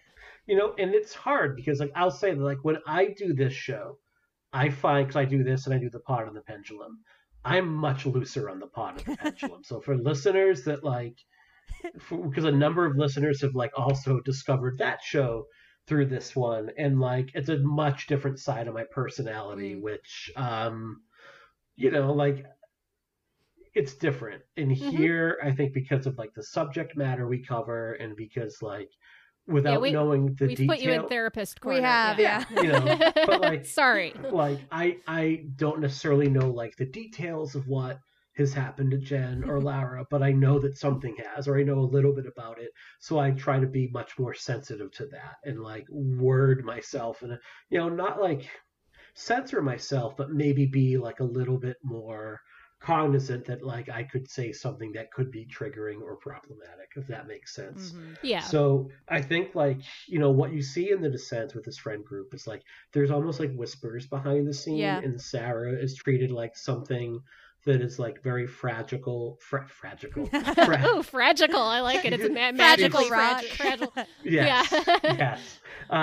She's like fragile and could break at any given moment. When Yeah. the reality is, like, treat her like one of the gang, but maybe kind of monitor things you say. Yeah. Does that make sense? Like, Yeah. I might Yeah. not bring up certain topics. Like but when the woman says something about wanting to have a lot of babies, you see this look on Sarah's face where Right. it was like, oops, like maybe, and when you're hanging out with people and everybody's drinking, like Mhm. there's a likelihood that somebody might accidentally Right. step in something. But, Right. Right. obviously she's ultimately okay. Yeah. I think her whole journey in this movie is showing that she's a lot stronger than you would think, because she's the Mhm. only damn one of the group who survives. Right. Or does she? I don't know. Right. She but does in my movie. in my movie, she Yeah. survives for sure. Well, and I think Yeah. like the thing that I would say about that is because I've heard a lot of different versions of this, and I know I've felt like a spectrum of ways about when I want to talk about things, because part of me does want to talk about it and part of me doesn't, and I don't want people to like look at me different. And there's always that fear Yeah. of like, will any conversation ever exist again without this thing in the room, so that's always Exactly. the fear. But I think like if you want to be a supportive friend, just you have to approach it as it's not about you, and it's not about you getting it right or wrong. It's about Yeah. the person that you're trying to be a friend to, because it's hard to say what the right thing to say is. And I think it's going to be different for every person and for every situation, because there are some times when I wish my friends had asked about it and sometimes when I wish they hadn't. And it's just, you really kind of have to just go in with the goal of being supportive and just kind of read the room, and don't get defensive if the person says that, oh, I don't, or if your friend gets upset, just be there to support them and don't get upset. Yeah. Like, don't, It's not the end of the world. Like, Exactly. you haven't ruined the friendship. Like, Right. mistakes will be made. But Exactly. We're gonna get through and this. just say, hey, I'm sorry, I didn't mean to upset you, or like, let's talk about this later. I will say one of the things that does kind of bug me sometimes is when I've been triggered, when someone asks me what's wrong, that gets under my skin. And I know the intention is always great, but like in my head, it's like, oh, you're wrong. I see that you're wrong. Why are you wrong? That's the way that I hear that. And I don't Yeah. know what the right thing is, or like, maybe just let me know if you want to talk, or I see that you're, Yeah. Yeah, that's exactly it. I think like that's a really good way to put it. Like, looks like something's on your mind right now, or something's kind of disturbed you. I don't know what it is. If you want to talk, I'm here. Otherwise, we'll give you some space, Yeah. something like that. And then actually think, give too, the that- space too. Like, don't come Yeah. back. You sure you haven't changed your mind? Yeah. Just One of the things Oh I my see God. people get, I hate to say get wrong, but one of the things I see people get wrong a lot is like they feel like they need to be assured if they got it wrong. Yes. So like you have inadvertently hurt this person or re-traumatized them in some way. And it could be like a minor thing that they're able to get over and move past.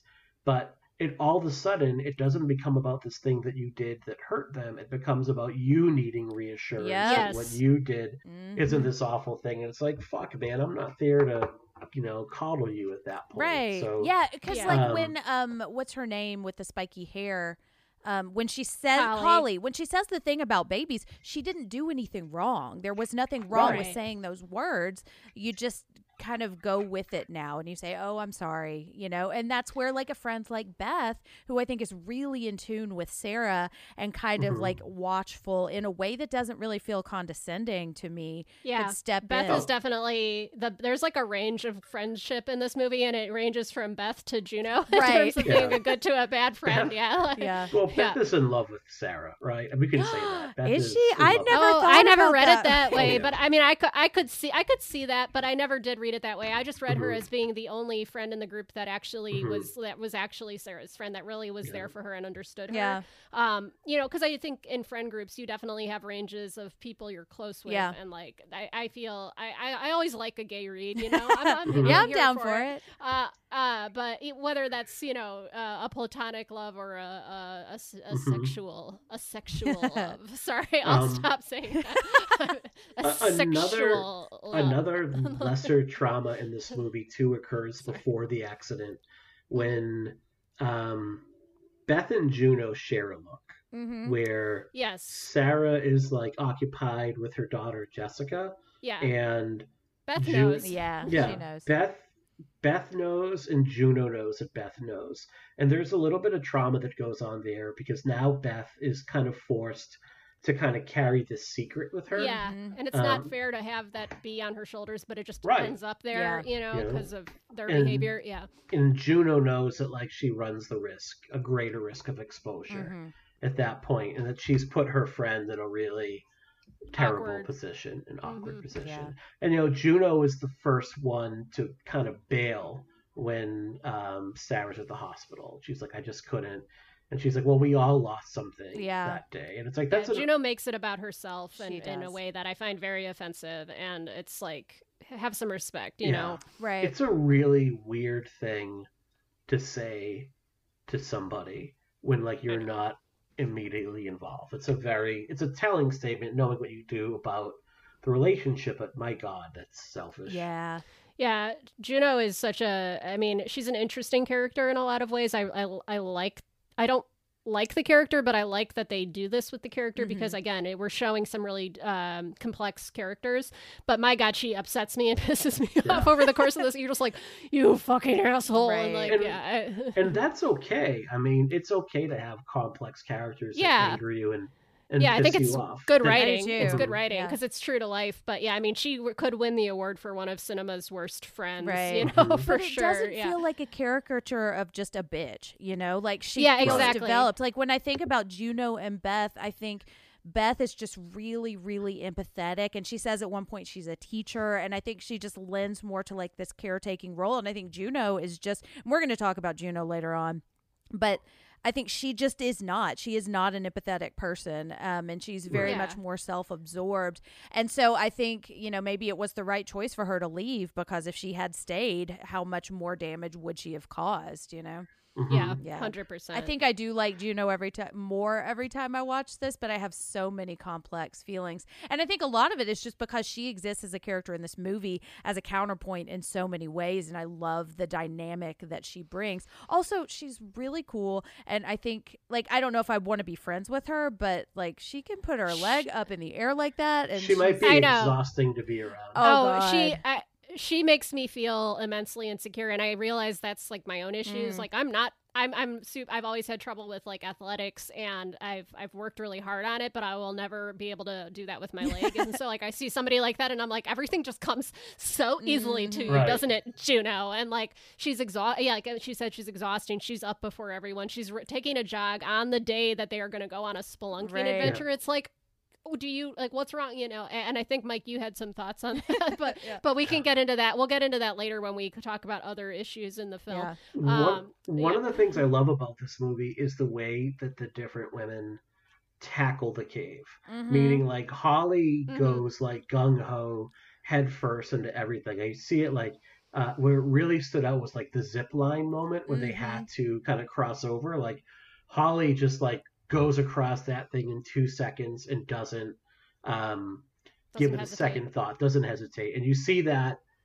play into her downfall when she doesn't really, she's like, oh, there's light up ahead. And she goes like sprinting into basically off a cliff. Yeah. But each character tackles this problem in a slightly different manner.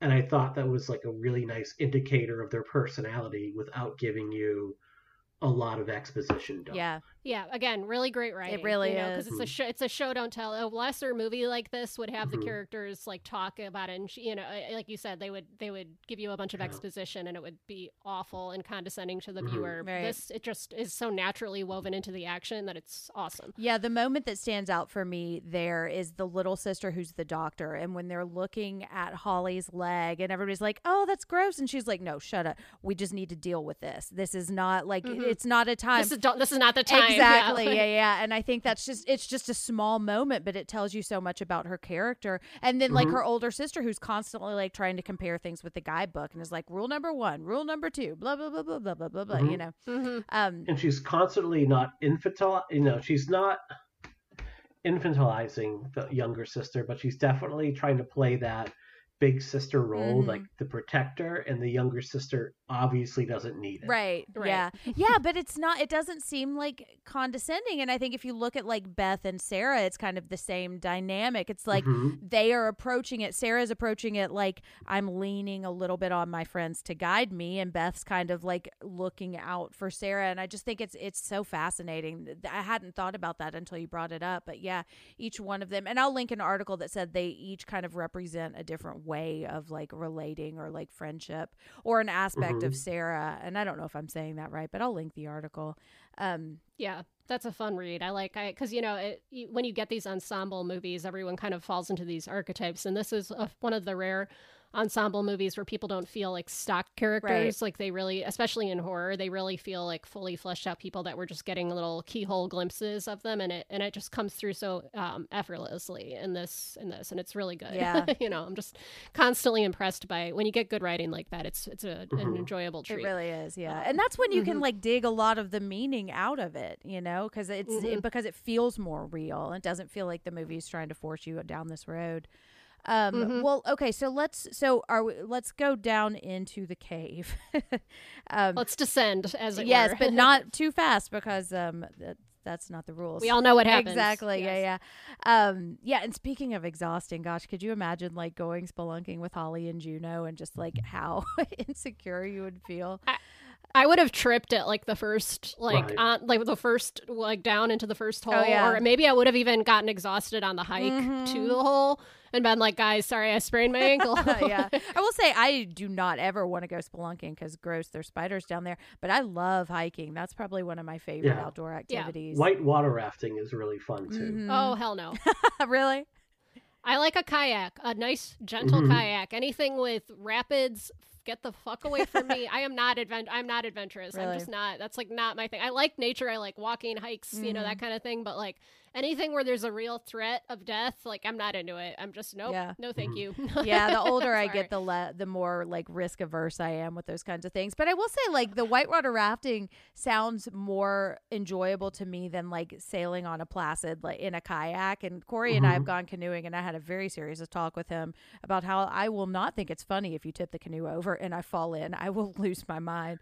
Well, I can't even swim. I don't know how to swim. I never really? really properly learned to swim. I don't know how to drive. I don't know how to swim. I didn't learn to bike until I was like 23 and got sick of being such a nerd that I like taught myself to bike in a parking lot. Like I martial arts was like the most that I ever like got into any kind of, and I did it again as an adult because I was such a late bloomer that like, anyway, either you guys are learning a lot about me and how much of a nerd I am, but Oh, you're great. And I mean, because martial arts, that's a big deal, and that's a really cool thing, I think it was very empowering for me because before that I just had never done anything like that, and I could like passing like my level 1 Krav Maga test where I had to do like 4 hours of martial arts in a row. That was like a turning point for me, like I can do this, but I'm asthmatic, I have flat feet. I was not meant for this world. Anyway, let's go on talking about these fit, amazing, impressive women. Oh, and they are that I am not. so cool. But you're so amazing in other ways. Thanks.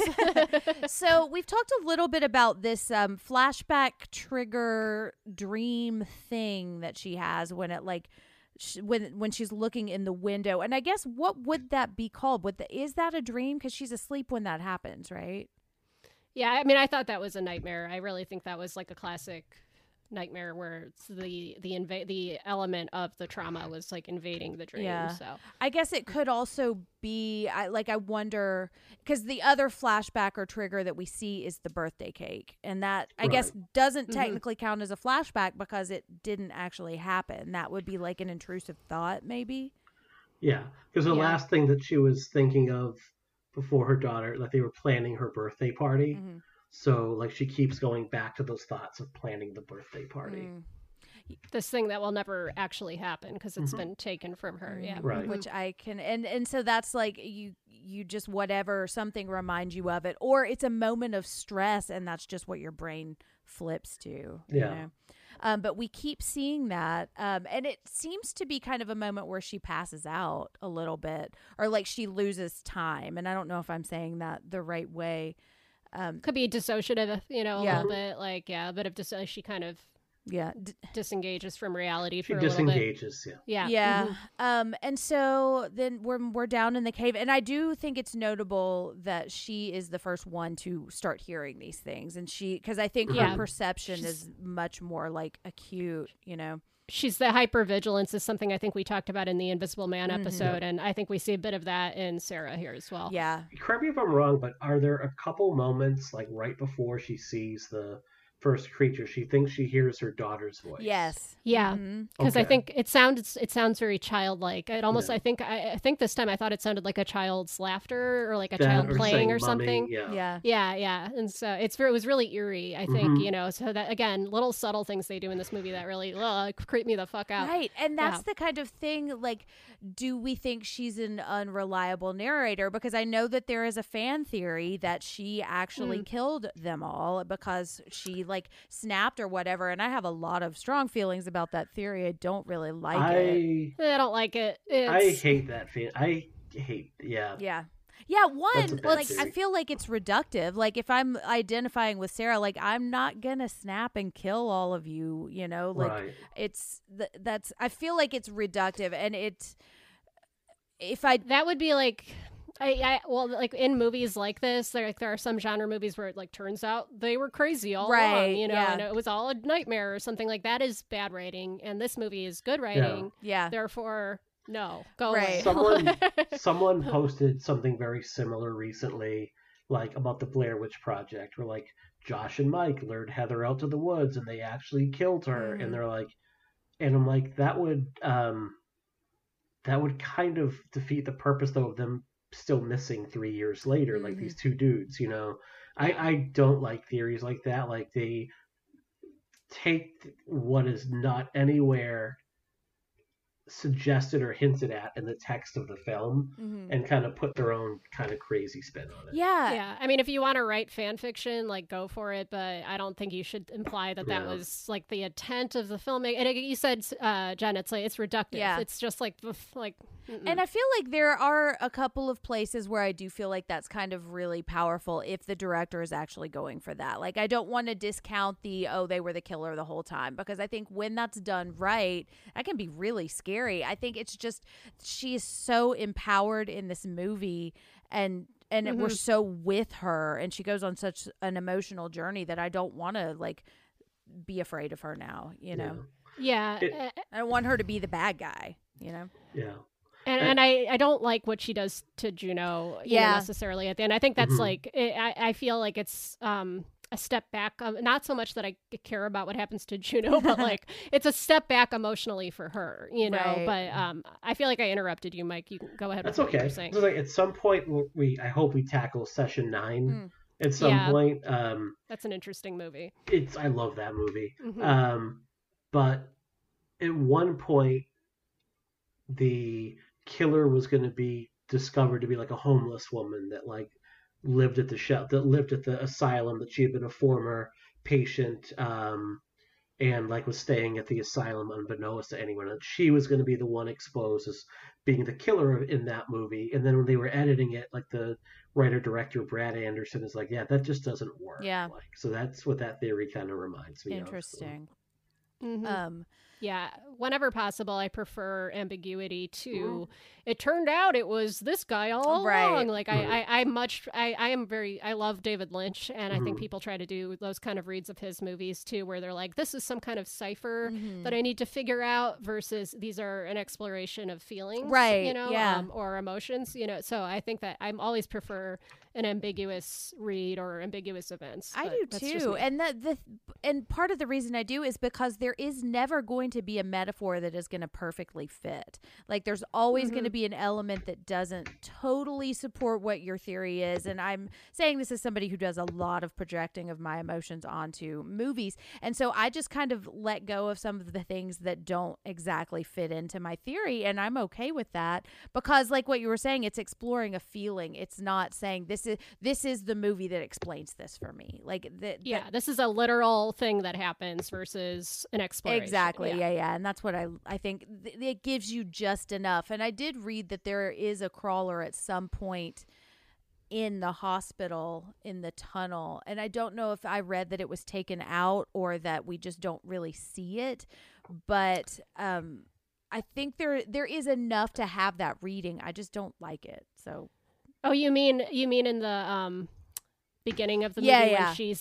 when she wakes up from the car accident and that sequence in the I would hate that. Like these are like projections of her own demons or something like that. Yeah, I don't like. Yeah, that. because like let me say that as the viewer, this is the manifestation of my feelings of this movie. Don't like place that upon your character. And Neil Marshall did not. So fans don't.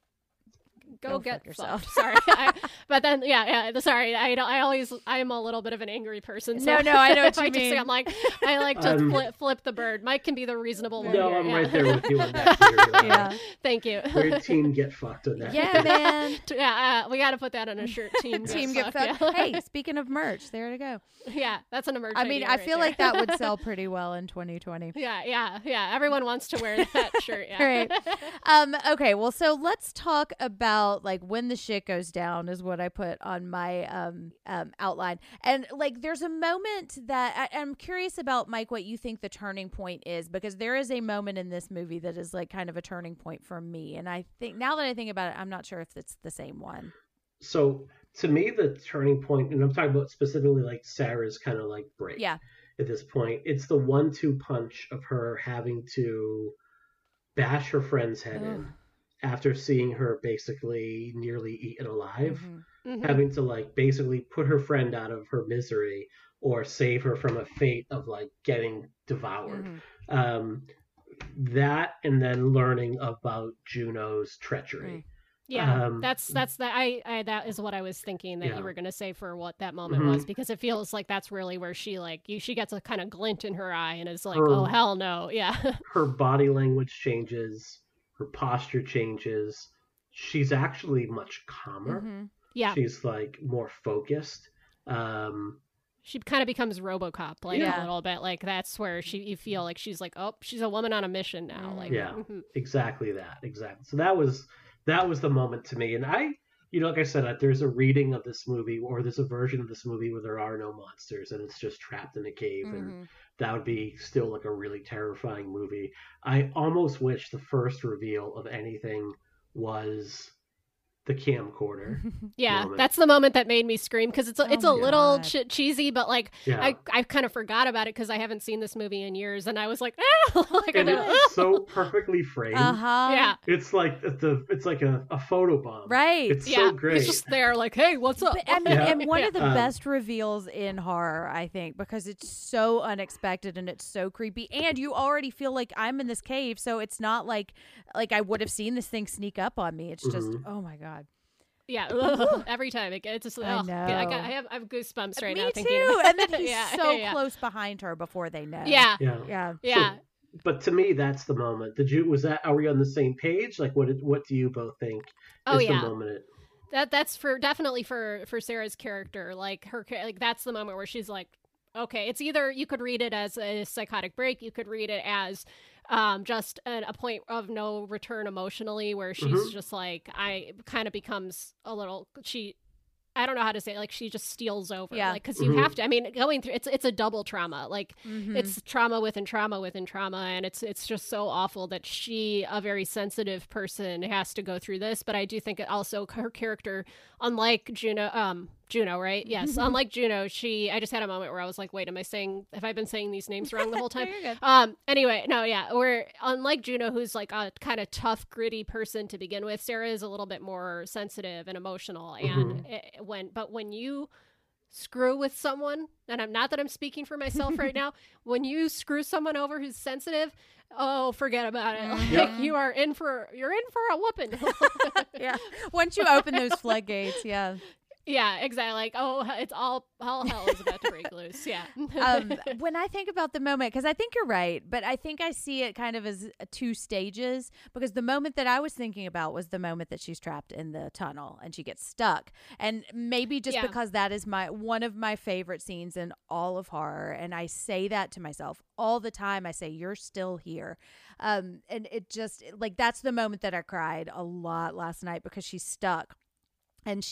And then Beth goes back to get her, and she says the worst thing that could happen to you has already happened, and you're still here. And I know I just said it, but I'm saying it again because I've said that to myself so many times. And I think this is a moment where like her brain understands that, and she says it.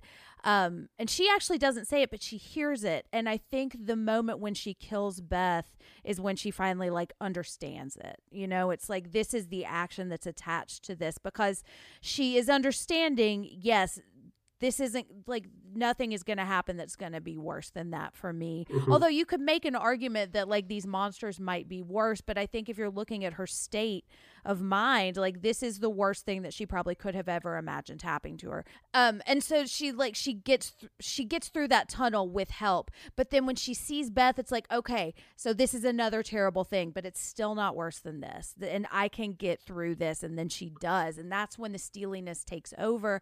And that's when she becomes RoboCop, you know, and she goes into that pit of blood, you know? Yes, like being confronted by chuds that want to eat your face, like it's is very bad. Yeah. Yeah, it's not great. It's not a good day. Definitely a Monday. You know, definitely what happened on a Monday. Mondays, Right. yeah. You know? Am I right? but I think like the impact of like losing your child would trump that. Right. I think Yeah, just a little bit. Yeah. Yeah. It's Yeah, and I think like, because I agree, I do think that's my biggest fear. That's the worst thing I could imagine, because you still continue to live with that. And I say that as somebody who hasn't experienced it, but like, and I know we're talking about flashbacks, but like, I don't imagine my life in the cave just being happy and now there's this monster and I have to deal with that every day, the way you would imagine your life with your child. Like you would imagine their 10th birthday, you would imagine their 15th birthday. And it's just a different kind of trauma and pain. And I don't necessarily want to compare pain, but yeah, it's like she has accepted when she kills Beth, she's like, okay, I can get through this. This is an awful thing. That might be second or third on your list of worst things you could ever imagine, but she can get through it and she keeps going. And I think it's interesting that she shifts into that action mode too. And it's like, here's the fear and now it's real, because I think part of why I like whitewater rafting is that like adrenaline kind of takes over and I'm not stopping to look and wonder if there's like a shark in that water, because I'm just going with it and I'm on the ride now, you know?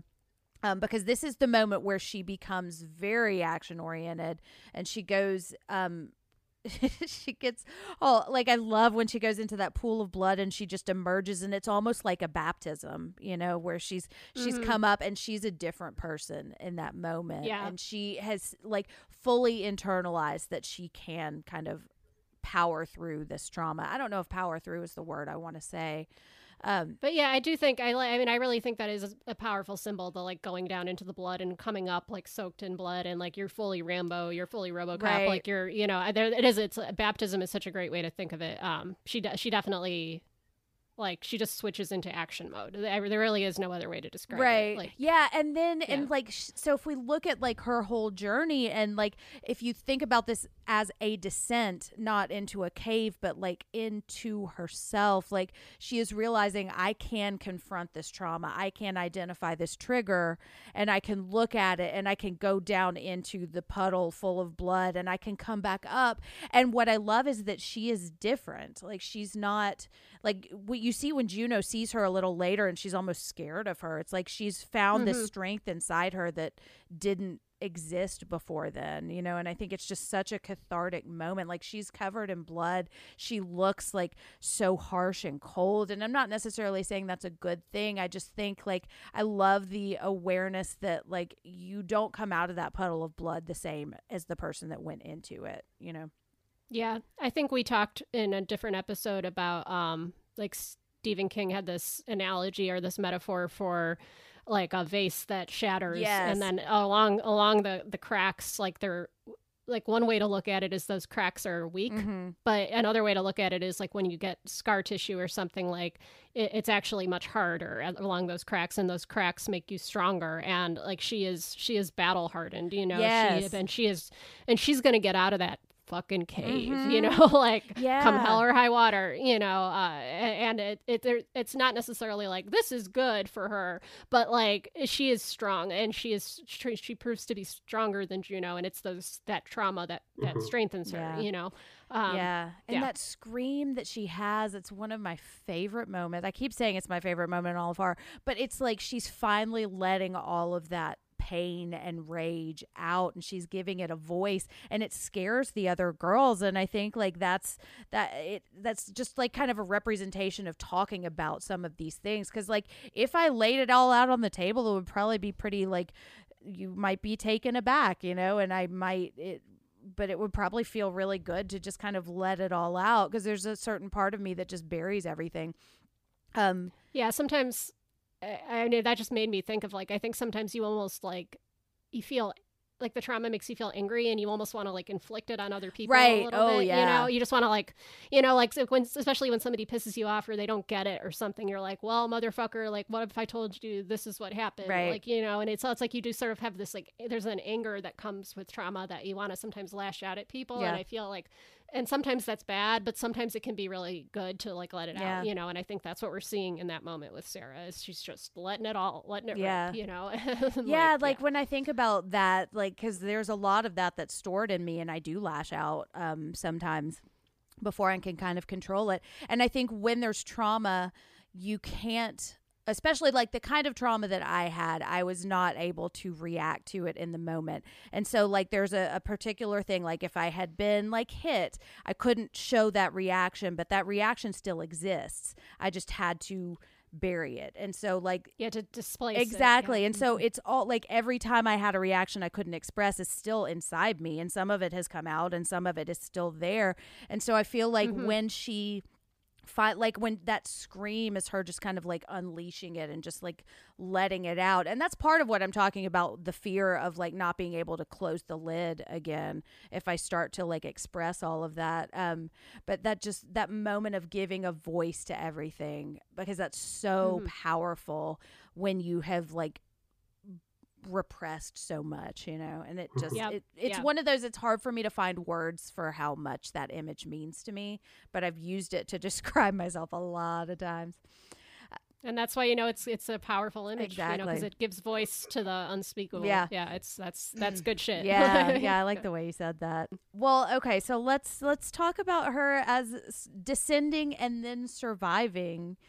Yeah, no, and I think that like you said earlier, that image of her scrabbling up through the bones and reaching the light is kind of like the completion of that thought. Like it's the literal descent. It's the literal, like, you know, coming out of the mouth of hell and breaking through to the light of day. Yeah. I mean, I feel like that's such a gratifying thing. So thinking of that ending where that happens, but then it's not true and she's actually still in the cave is really a bummer on some level. As much as I don't like the idea of an American edited version, like we couldn't handle the like the grim British ending or something, but I do think that is really gratifying for her character after going through this hellscape. You know, you want to see her, we're with her, she's the protagonist, we are on that traumatic journey with her, and to see her emerge and get away is really, really gratifying. Just like like the Texas Chainsaw ending, which is also one of my favorite horror endings. You know, what I don't like about Texas Chainsaw is the sequel where it turns out she's in a mental institution,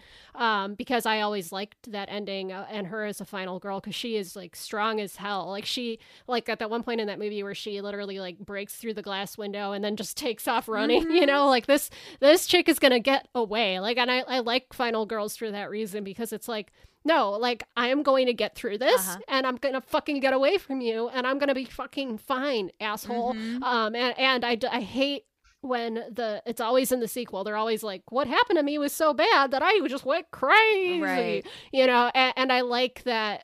I like the ending on that note of triumph, you know, is really empowering. Yeah. You're going to hate me after this because I've always interpreted the end of the Texas Chainsaw Massacre like Sally's physical body escaped, but her mind has been left in that home forever. Well, like I mean, that literally is what happens in the sequel in Texas Chainsaw 2. Isn't she like in the mental ward? I don't even remember. I honest to God, I don't, because like going back and I used to love Texas Chainsaw 2. But like I went back and rewatched it relatively short time ago, and I'm like, there's not a lot that really goes on in this movie. Like it's kind of a nothing burger of a movie. And it's something that Hooper made because he's like, people didn't get the humor in the first movie, which I appreciate because there are some really funny bits. It's definitely got like a really dark, warped sense of humor, and I mean, it's that's why that movie is just it's actually, despite how dark it is, it's still kind of fun to watch because of the levity. And I could go on a whole sidebar here about the making of that movie. That's a really fun conversation. But absolutely. But I mean, I think I like an ending where the fucking so-called victim triumphs, you know, because that's like, that resonates with me. And that's why I like horror, you know, and I think we often see that happen in horror. And you're right. I think like what happens in the sequel is they're quickly dispatched. At the end of Texas, and to me, where it ties into the set, and I think like Neil Marshall purposely has Sarah where she looks like Sally. She at does. The end. The She's blonde hair, blood. totally soaked in blood, the wild eyes at the end. In the American version of this movie, Sarah sees Juno next to her in the car and just screams, and then it cuts to her eyes and it credits roll. And the image that what's really haunting is like the credits are over, like the overlaid over the snapshot the girls took of one another right before they went, and it's so heartbreaking. I know. Yeah, you're like, oh shit. To me, like, and I think Marshall has even said like part of the reason why he has that darker ending in there is like he did not see Sarah is like coming back from this sort of trauma. Like it was just a bridge too far, that like whether or not she was physically in those caves or she escaped and drove off, a part of her would remain there forever. And I have always read the end of Texas Chainsaw Massacre the same way. Like Sally was always like, there are some things that maybe we don't come back from. And sure, you could, I mean, I think that is definitely what those directors intended. It's just a reading that I've never been a fan of. And I think the more subversive read of that is that, like, no, I am able to survive that. Fuck you. You know? And I obviously, like, if these actual events happened to me, I don't think I would, but it'd be okay. Yeah. But, you know, like, I don't, and I think maybe I don't want to, like, lump this into, like, the male gaze versus like a feminist reading of something, but like I much prefer, and you know, a preferred ending to me is the final girl that gets away and picks up and moves on with her life. To me, like, I rewatching this movie last night, like for the first time, the ending that wasn't the American ending was the happier ending, because I read that as like, after watching Sarah go through everything, I have no doubt that if she wanted to, she could survive in those caves. That she wasn't going to. I had it in my head for some reason that, like, at the end of the movie, there are crawlers that are surrounding her. And that's not how it plays out. Really? Like, it just pulls back to, like, you see how large this cave is and where she's nowhere near any exit, if there even is one. And for the first time I read this ending is like kind of like how you would read it, Laura, is like, okay, Sarah might not be out of that cave, but she's actually going to be her best self in these caves. And I know I'm gonna live really my best cave life. You know? Instagram shots of me in the cave. Yeah, just keep caving. Keep caving. I had like zero doubts that she would find a way to like thrive in those circumstances, which is weird. Yeah. In the actual, like, her getting out and driving off and then seeing her dead friend in the passenger seat who she essentially murders. I mean, eventually she essentially uses Juno as kind of like bait in order to kind of buy herself time to get out. She's the decoy. All the crawlers jump on her. That is something that she would never escape from. Yeah, and that's why I love the ending, I guess the American ending, because I think, like, I know that is criticized as a jump scare, but to me that shows like the guilt that she would carry for that action for the rest of her life. Right. And one of the things that's so striking to me in the ending here is when she's running through the forest and she's crying. And I think to me that says to me that she is out, but she's still in. She's always going to have these emotions, and she's always like, if a truck passes her, she's always going to be scared by it. Right. And I think I don't need to see her stay in the cave to have that feeling of like she's gonna keep living with this. And I don't know if that's just because the way I connect to her, because what I see is if she stayed in the cave forever, that is almost like the fear that I have when I'm confronting some of my trauma, is that if I go down into that cave, I'm never going to get out. So I don't like, and it's one of those things where it might be a better ending, but I don't like it as much because I just like, it's like The Mist. I think about The Mist, the movie ending of The Mist is probably better than the book ending of The Mist, but I don't like it because it makes me feel really bad. It's it's one of the more brutal endings really that I've ever is, seen yeah. too. Right.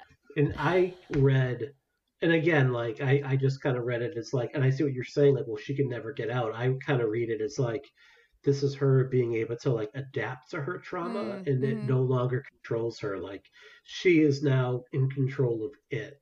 And she becomes queen of the chuds. Yeah, that's an interesting way to look at it.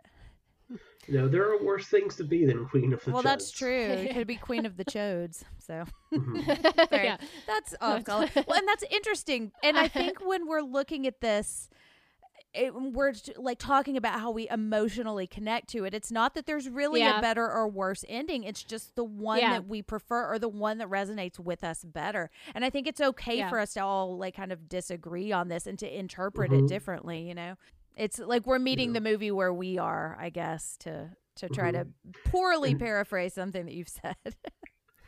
Here's another article I pulled in from really quickly. It's called The Descent in the Psychology of Female Trauma. It was by Eva Phillips. I saw that and I was like, yes, this article is for me. What a title. I know. It discussed, it did actually discuss a bit that opening sequence with Beth and Juno, but also like that the kind of violence that the cave dwellers are inflicting, it's like emblematic of like the physical trauma that men often inflict on women. And the fact that like Sarah emerges alone at the end is a reminder that like women often suffer alone with their trauma, that they're not believed or their traumas are rationalized by others, which I haven't seen The Descent to, but I've read the synopsis of it. Yeah.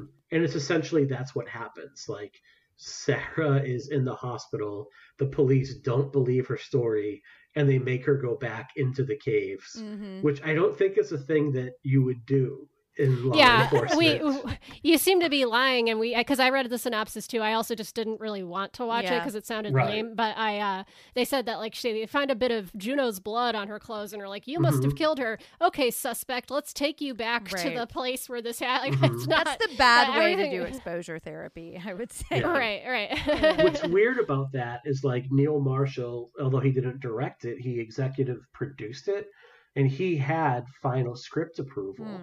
And it's just really weird that, like, with the intention of his movie, that is the direction. Now, maybe there were, like, a number of, like, here is, like, the script treatment, and here's a check with a number of zeros at the end of it. I was going to say, it sounds like he maybe just wanted to make some money off of the success of his first movie, which I don't totally hold against him, Or if somebody, I want to make some money through my art, quote-unquote art, Or it could have been terrible, and this was the closest he could get to, like, getting it made, Yeah, exactly. I feel like this is a movie that really stands alone, and any attempt at a sequel is not going to be a good in good faith, So let's talk about, do we see any other mental health topics in this movie? We're not going to go into detail, but we just don't want to let things go by. I know we've already mentioned claustrophobia, and Mike, you said something that was like claustrophobia, but I can't remember the word. Yeah, I'm going to absolutely butcher this. So I think it's claustrophobia, where it is not so much CLEI. Oh my God. Can you use it in a sentence? Can you use it in a sentence? I think it's pronounced caveophobia, right? Claustrophobia? Is that possibly? I don't fucking know. It's in my the notes fear of here. being trapped. Yeah. Okay. So it's less about like the size of a it's like doesn't matter how big the area is. It's just the fact that you can't escape it. It's how you like use being on a plane. Sorry. It's off the side. It's how you It's how use you it. use it. Oh, I'm sorry. And It's good. It's good. We're not going to go down this road. I'm No. not going to, Yeah, just keep trying to extend this metaphor. Well, and so on that note, we also see grief in this movie. Mhm. Yeah. As in good grief. right. Yeah. Good golly. Yeah, but there is a lot yes, of we do. trauma in this movie that is, and we're going to talk about both of these things another time, I think. But And that actually just made me think of another movie to add to my list that we see this in. So we'll get to that in a nice. second. But and so let's talk just for a minute about Juno, because I had narcissism for Juno, and I think that's just because I see narcissism everywhere. Because it's like when you have a blue car, you see blue cars, you know. yeah. No, I went to a man with a hammer. But I was gonna say, and I see your notes here, Mike, and I'm interested in this because I don't know if I want to necessarily put a label on her personality, but I do think she has a personality disorder. She is an asshole. She lacks empathy. She is very self-absorbed. I don't know if you want to call that narcissism. I don't, but I'm curious to see what you said here, Mike. So why don't you talk about that? Yeah, I thought like that you saw signs of mania there. The fact that like she was a risk taker that would endanger others needlessly. The idea of like everyone has agreed to a well-scouted trip, like very much like the Blair Witch Project. It's a well-scouted trip. And she decides without informing anyone else, like, we're going to do this instead. That she overestimates and overextends her own abilities. That she is engaging in behavior that's risky and puts herself and others at peril. And, like, this is a little thing, but like sometimes when you're having like a manic episode, like you can have like no sleep and still get a ton done. And you see that like, she like binge drinks a bunch of vodka until 2 a.m. and then at like 5 a.m. is up for a jog, super limber, like nothing happened. It's like, right, we're on the road by 6. That gave me a headache just watching that. People like that are the fucking worst. Yeah. Whether or not it's mania or they're just a fucking superhuman piece of shit that I resent. Either way, strong dislike. I think like it's important to know the friends see through Juno. Yeah. It's not something that she's able to hide from him. Like, she's called out multiple times Yes. for being an asshole. Like, when she tries to justify to Sarah why she's chosen this cave and how they're going to name it, and she's like, I thought you'd name it for you. She's like, no, you thought you would probably name it for yourself. Right.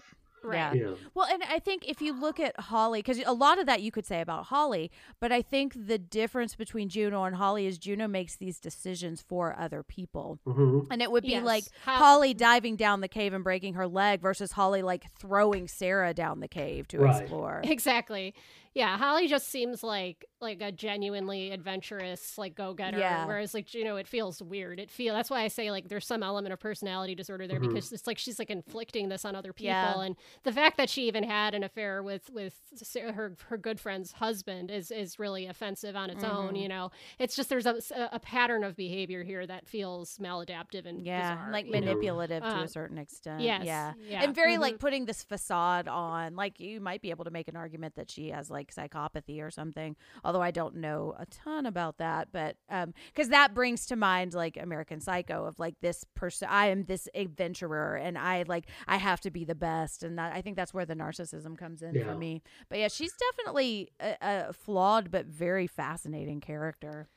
Yeah, she's very magnetic to watch. The performance from that actress whose name I don't have. I think it's Natalie Mendoza, I believe. Yes, I think you're correct. I thought it was Natalie something, and she's just very compelling to watch. A very unusual character. I would like to see more, just a show about the adventures of Juno. Yeah, like she's a character you love to hate. Yes, exactly. Yeah, but not in a way that feels like a caricature or like a typical female bitch, Yeah, again, in the shitty version of this movie, she would like be a bit like a bimbo who's like, I took your man. Right. Like, yeah, she's just like Mean like, Girl, Yeah, exactly. And I like- she's very complicated. Yes, which I love. Yeah, I mean, there is that Juno knows what she's done is wrong. Yes. I think like it's, I think that Yeah, that becomes totally. very clear. Like There's that she shame knows that element. she's in the wrong. And we've all done things that like we know are wrong or are bad for us that for whatever reason we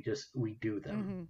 Yeah, it's interesting. It's like that shame, and I think maybe that's where the facade comes from. Is she knows she's an asshole. She knows she's doing these terrible things, but she can't let anybody else know, and she's always got to have her story that like takes the pressure off, or like, oh, in the long run, just trust me, it'll be fine. Like I did this for you, Mm-hmm.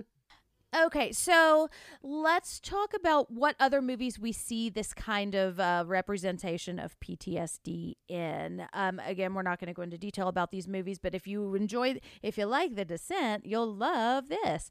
The two that come to mind for me are Gerald's Game and Deliverance. And I think Deliverance was a big inspiration for this movie. I have a lot of complicated thoughts about Deliverance, and I think that might be fodder for another episode. Highly unpleasant movie. Yes, to watch, it is. yeah. But it's just, well, I'll save my thoughts on that. But there is a lot of like that survival quality and survival when there's another element also.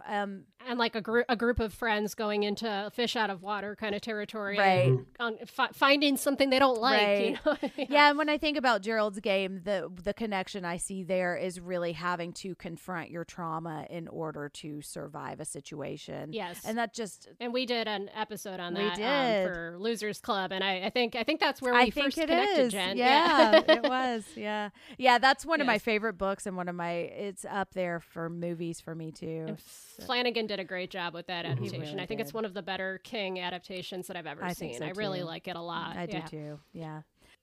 So I mentioned Texas Chainsaw Massacre. I think that's like the most, because the way I view these endings, it's the most one-to-one kind of apt comparison there. Some other interesting ones that just as we're sitting here talking, one is a documentary called My Amityville Horror. I don't know if you've ever seen that. but I've it's heard about- of it, but I haven't seen it. Yeah. It's great. It's pretty great. It's basically about one of the stepsons of George Lutz, who lived through the whole Amityville experience. Basically, all the trauma that he's been exposed to because of his George Lutz being a complete asshole.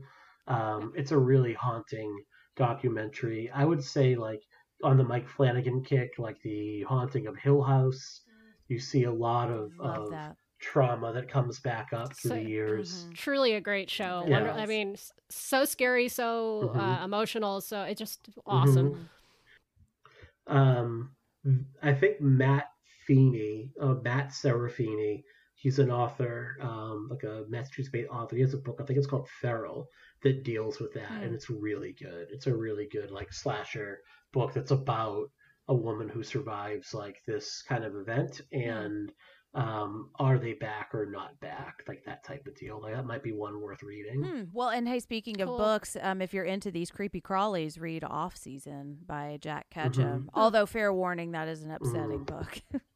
Jack Ketchum was a very upsetting writer. Yes, he was. So I'll have to put that on my list though, because I've been looking for some horror novels to Oh, yeah? read. So because I love a good horror novel, and it's been a while, so I will put that on my list. Jack Ketchum. Yeah, Yeah. he's outlaw horror is how I've heard him described. So Yeah. it's a little The too book, much the, for me. The book, The Woman, the movie, The Woman by Lucky McKee is based on the characters from Off Season. Yeah, it's so, and then I would say his best book is The Lost, which is another like that was adapted into like a really like fucked up and great movie too. I've heard so. The Girl Next Door is really good too, although I've not read That is the most disturbing book I've ever read. Really? And then you realize it's based on a true story that is plays very close. Like the novel is basically that event with the names changed. Yeah, Yep. it's very crazy. upsetting. Don't Now I'm so recommend- intrigued. I have to Yeah. go. I'm going to immediately go Googling all of this. So the movie that just occurred to me while we were talking that I didn't write down, but I was like, how did I not think of this, was The Babadook. Because, I mean, similarly, she loses her husband in a car accident, and it's kind of the impetus for the catalyst for all the action of the film. And the unreliable narrator dealing with that trauma coming back to possibly kill or not kill you. I will save any further thoughts because we have to. Oh do an yes, episode on that. absolutely. Oh yeah. And Mike, I And there's think some that's kind of- the first time you and I connected because I think I responded to Yeah. some tweet about the Babadook like a year or so ago. Probably. Full circle. It here, really guys. is. Yeah. What's And then the two superficial Mm-hmm. movies, I'll just quickly say because they're more about like getting trapped Mhm. in like a subterranean type places are two found footage movies that I really like: Grave Encounters and As Above, Yeah. So Below. Those are two really So, great movies. Yeah. hmm There's also The Cave, which is like the American version of Mm, Descent, mhm. which might have come out right before it. I don't recommend it Really? to anyone.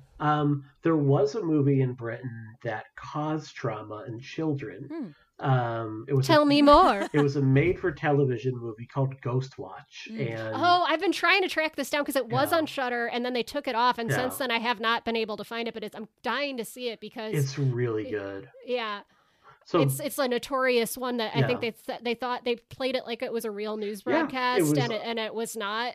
So everybody got freaked the fuck out, like a Yeah. War of the Worlds kind of thing. Yep, because Yeah. it was they used the actual broadcasters from the BBC. So if you were tuning in to your nightly news on the BBC, That is messed up. they Really did this, is. and it was like based on the Edenfield. I think the Edenfield haunting. Oh, the Enfield Poltergeist. Yes, It's one of my Enfield, favorite yeah. supernatural cases. Last podcast has an amazing Yeah. series on the Enfield haunting that I Ooh. highly recommend. Yeah. So it was based on that, and basically it played out like a found footage movie, except that like you thought you were watching, like you said, Laura of the Worlds.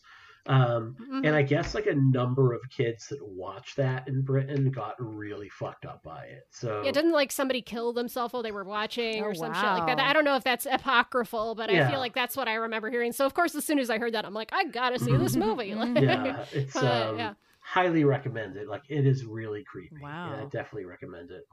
Shall we move into Yes. what do we call it now? Our uplifting moment.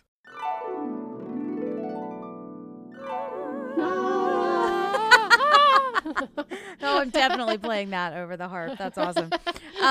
Yeah, so we want to, because we've talked about some heavy stuff in this episode, some deep, dark, scary things. And so we want to leave you kind of feeling a little lighter. So let's talk about our grounding and coping techniques and our self-care. And we're just going to go around and just share anything that we want to share. Mike, would you like to start? Yeah, we've been spelunking. It's been really kind of nice. No, Mike, no. Not been doing Have you it. learned No, it nothing? is- yes, it is spooky season, so we're doing. Yes. Like, I'm doing things to get me in the Halloween mood. Like I've been stitching together all these old like 30-second TV horror movie commercials to like Oh, fun. just like play in the background. Send them to me. I need Yeah. that. I put together this list of like for October, like all these themes that we can like for our daily watch. Like instead of picking a movie, I'll pick a theme and then have people suggest like, here's a found footage movie to watch. Here's a ghost story. Here's a Frankenstein. So I've been like just getting in the mood for that. And the big thing is like my daughter really loves doing crafts. I am terrible at them, but we're going to try to make some like really cool like DIY crafts this Halloween. And there's a channel on YouTube. I think it's called like the Wicked Builders. Or here it is. Wicked Makers. And it's like this husband and wife team. And they make like these like really cool looking but not super complicated Halloween decorations. So we're going to make Also like this putting like this in my notes. Yeah. It's like super relaxing. So we're gonna make like a bubbling witch's cauldron with its like hangs on this kind of like tripod structure. We're gonna make like a scarecrow with like old fence posts and a plastic jack-o'-lantern that you distress to make it look creepier. And then these like hanging lanterns. So we have like a lot of the stuff that we need for it, and we're gonna take the air hockey table that hasn't been used in 2 years and turn it into like a craft space. So that should be kind of fun. So that's kind of like, and I'm gonna be really honest. Like I'm saying, this is self-care. Planning for it is self-care.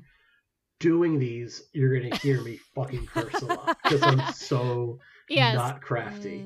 I'm the same way. I get very ambitious with those kind of things, and then as soon as I actually put my hands on the objects, it is a shit show, and I'm swearing, and it's like just it's not good. But I do like the idea of it. I do too, and I love crafts. But yeah, I got very ambitious with my first sewing machine project, and have not touched my sewing machine since because it was so stressed me out so much. But that sounds amazing. I love crafting. Especially Halloween crafting. That's got to be my favorite thing. And now that I live alone, I shouldn't say that because now the killers will come and get me. Here's my paranoia. It better not. I don't. I don't have a family, so yes, thank you. We've got the team of powerful women here.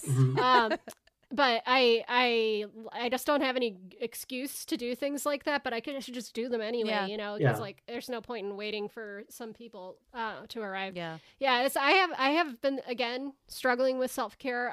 The changing seasons for me is always a little difficult, and it's been like cold and misty in Chicago, and I don't know, I've just been feeling really down about everything, but here and there, like today, I just decided to do some yard work, even though I rent and our property managers do not take care of the property at all. So it's like all these really cute houses and then our like derelict looking property, and so I asked my neighbor to borrow his rake, and I raked like 3 bags worth of leaves and cleaned up all the little twigs and things. It still looks kind of crappy because it's all like weeds and I don't have a lawnmower, but I felt like I did something today, and I made myself, even though I wasn't able to make any short films this year because of the pandemic, but I had this script that I had sitting around. So today was the last day to submit to this one festival that I was in a couple years ago that I really love the people who organized it. So I took that screenplay out, I cleaned it up a little bit, and I made myself submit it to their screenplay portion of their festival. I'm not even submitting to any other festivals. I'm just like, at least I submitted something.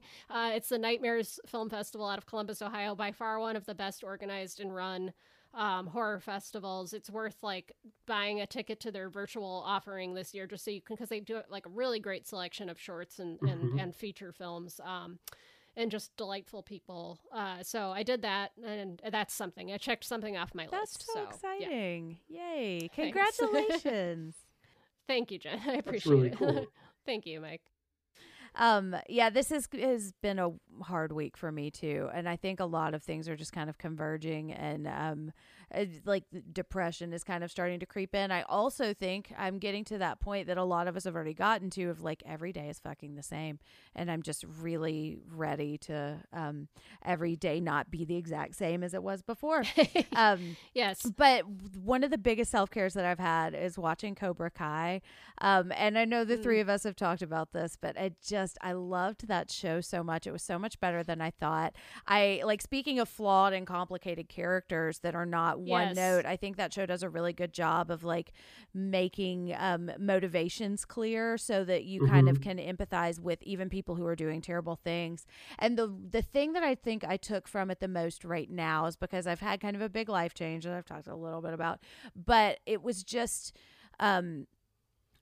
this feeling of there will always be somebody who is louder and bigger and meaner and stronger, and trying to be bigger and meaner and stronger than that person doesn't work. Like trying to play that game is not what I need to do. And I just was looking at like the Miyagi-Do, like just find your focus. And that's kind of what I've been trying to do, is just focus on what I know to be true and just being patient and just kind of letting things play out without trying to like force this control. And so that has been really helpful for me. And it's just fun. Like it was a fun show to kind of escape into also, you know. Yeah. I just binged it because you guys were talking about it, and I always liked the Karate Kid movies, and it's such a fun show, and the fight choreography is awesome. My gosh. I love it so the much. The final episode fight is amazing. Oh, it's I was like, I haven't. It's so silly, but it's so fun to God, watch. I had to like get up because I was so tense while I was watching it. I was like walking around my room. I was like, oh my God. Yeah. I have like, we just started season 2, and I've been trying to like savor the episodes a little bit. So like, I'm not, I know that there's like, and it was funny is like, to me, like, I don't think that Daniel is like the bad guy in the way that like a traditional bad guy in a television show is, but there's definitely like this classism Uh-huh. that's Oh, involved that's here. 100% Yeah. a thing. Yeah. Yeah. And that like there's just like guy It's who's just- part of the 1% Mm-hmm. who has everything that he could possibly want in life. I think his wife And hates wife. him. His Yeah, wife, his wife is one of the more unpleasant characters, and I have a slight criticism of casting the wife as kind of the nag, Mhm. but I still the character is she pisses me Yeah. off, but but like he's definitely like to me like he's just this idea that like he's got everything he could want and he's still going out of his way to make this person who for a brief moment in time in his high school years made his life miserable. Because the way I remember the end of the Karate Kid is like Johnny actually congratulates Daniel Yeah. and says like, "Hey man, you're not so bad." And then the next movie starts with like, "You see why Johnny is kind of like how he is." So they'll kind of hold that over him, Yeah. like, "Hey, I have an idea. Like maybe instead of like fixing his car, if you see he's like doing this dojo, like maybe invest in it with him. Like maybe do yeah, that." So- maybe go in and say like together we can make this better than what Cobra Mhm. Kai was when I was a kid. Like if you let me have some influence here, we could actually come to a compromise Yeah. about how we teach these kids. And like instead he has like this midlife crisis over it, and Yeah. it's and you know and it's like I like Jen said, like I like that show like because it lets you see all these different perspectives Yeah. and why they're behaving the way they are, Yeah. and it's a little cheesy, but it's in a fun way, and I Yeah. really enjoy Yeah. it. And Yeah. I love Hawk. Like I absolutely Well, love if Hawk. you haven't finished the second season yet, just wait till you see how they bring that character around. So yeah. Yeah. Oh man, It's- because Whew. I don't know, like, and I guess the reason why is like I didn't have like a cleft lip, but like I was definitely a picked on kid, Mhm. Oh, same. and I got like I did wrestling in high school specifically because I got tired of getting like kind of like bullied around, Mhm. and then like once I did that, no one really bullied me anymore.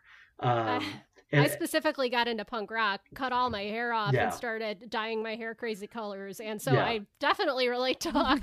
yeah, as like someone who got into like punk rock at age 17 and still like kind of lives by those values in his 40s. Same. Yeah. You know, like definitely like could empathize with that character a hell of a lot. Yeah. So yeah, It is. I'm It's fun. interested. I want to revisit this conversation after you finish season 2 because Mhm. I just love Who- the way that they go into like Yeah. they dive into all of these things that we're talking about. You know. What is the name of the friend who like doesn't really like the karate and is like kind of like nebbish? I can't think of It's Dimitri. Dimitri. Dimitri, that's So what it is. that's Yeah. like- I really relate to I Dimitri. do That's too. my wife's favorite character on the show, and I really can't stand him. Oh, I think Oh, you'll like him wow, better in okay. season 2. I think. Yeah, they get way more into Okay. him, Yeah. and I mean, but he was definitely like me growing up. Like I was Mhm. the one that was always like, actually, Yeah. you know. Right. But Oh, it's so good.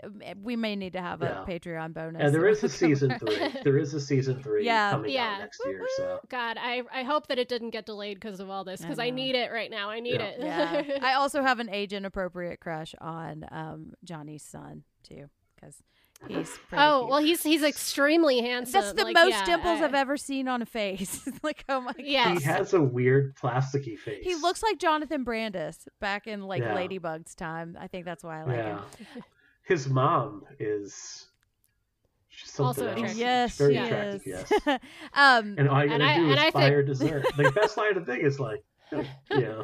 oh, right. And I think Johnny is attractive. I do so too. we're, all of us have to legally be attracted to That's someone true, in this show. yeah. so. Ralph Macchio though, like he has a weird young boy's face and an old man's body. and does. it's Yeah, he's got really the weird. Matthew Broderick thing happening Yeah. where he looked like a baby, and then you keep looking like a baby, and then you just look like an old baby, Yeah. and then it's kind of weird. And Yeah. old babies would be gross. So. So that is gonna, I think, wrap up our conversation on The Descent and Cobra Kai. Although I would love to talk more about Cobra Kai.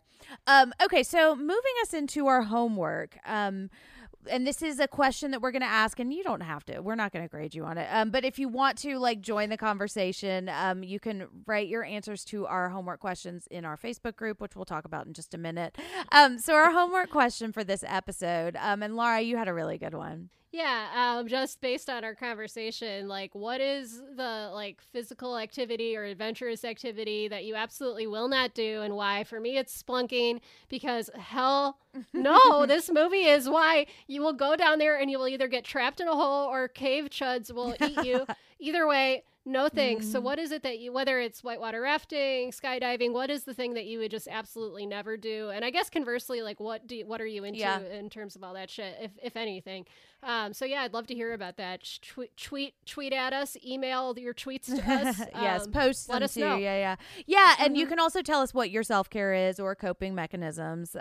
We'd like, or any thoughts you have about this episode. I'll talk more about this in a minute, but I've been posting questions of the day in our Facebook group, and you can post your answers to that question in the Psychoanalysis Podcast Support Group is our Facebook group, and then we have a listener-supported Facebook group called the Psychoanalysis Podcast Family, and so both of those are private and moderated, so those we're hoping could be a safe place for us to talk about some of the stuff that we've talked about in this episode.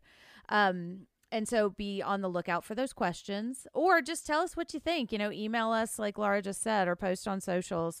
Before we tell you where you can do that, what are we watching next, guys? We're continuing our PTSD theme, but we are picking some new movies, and we're going to kind of try and experiment with this that I'm really excited about.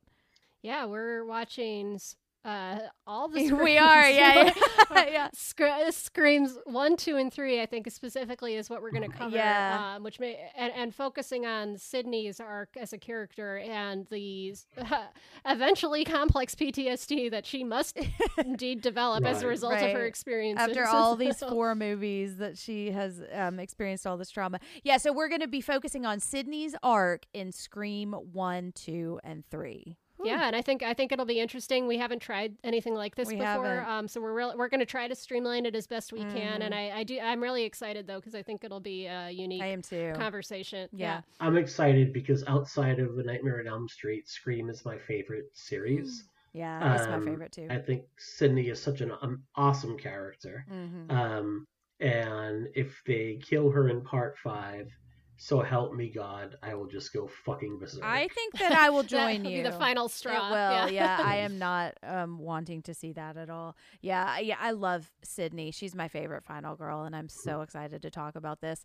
And we have, because I have teased this a little bit on some other shows, I wanted to mention we're also going to be talking about H2O and Halloween 2018 and where we see PTSD in that, but we are going to be talking about it as part of Salem Horror Fest, so we're really excited about that. It's going to look a little bit different than what we thought it was going to, but we just wanted to let you know, so stay tuned for more information about that. And also, that's the next movie we're talking about PTSD in, but we have another episode that's coming out between then that I am so excited about.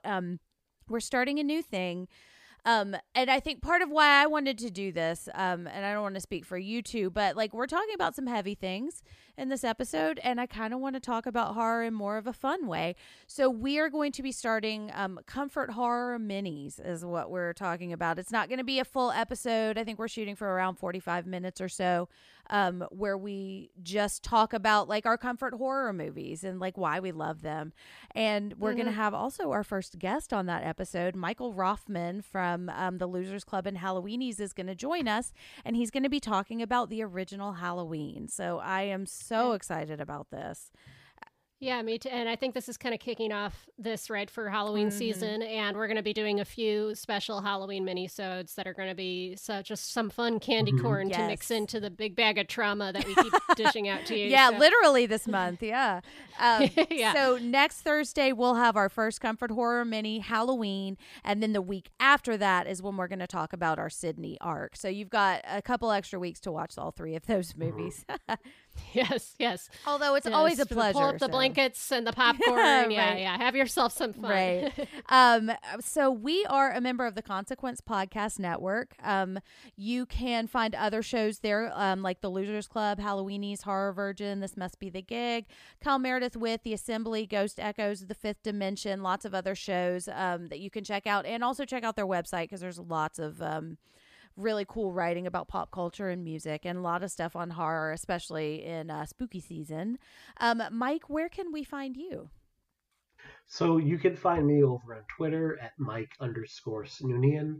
You can also listen to my other show, The Pod and the Pendulum, which is a weekly podcast that typically covers horror movie franchises.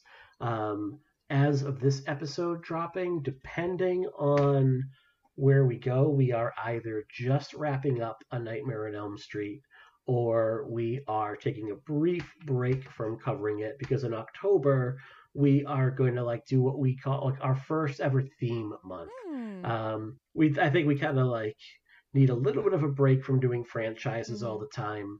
So we are looking at different movies set in or around Halloween or capture that Halloween feeling. So things I think we're looking at the WNUF Halloween special, which is a really fun kind of found footage movie done in the form of an old UHF TV broadcast, from things like that. We're looking at that, things like Trick or Treat, Yes.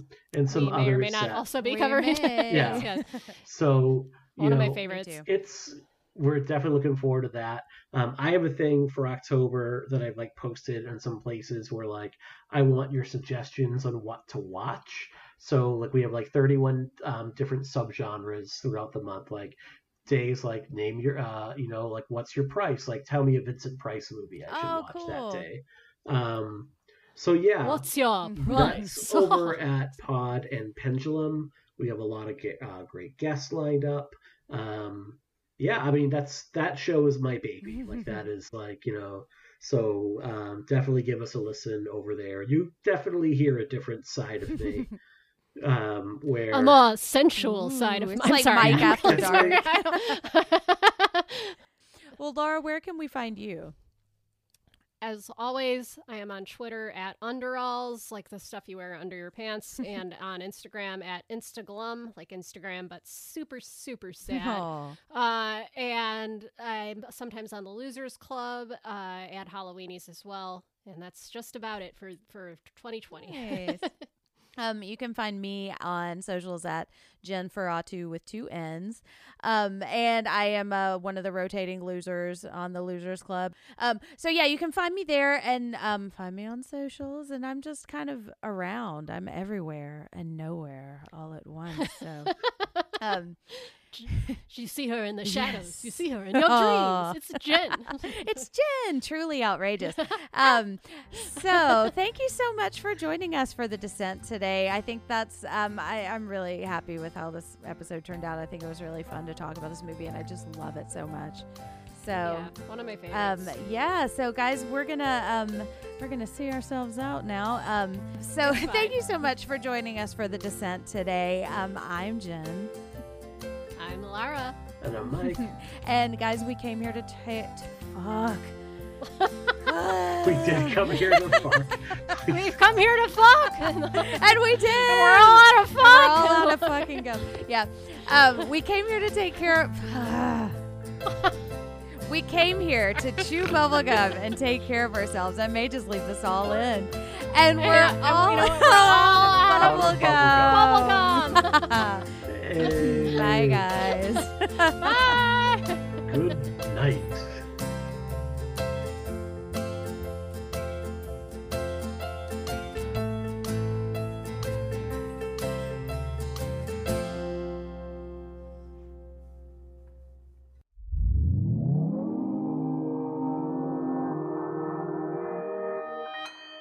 Consequence Podcast Network.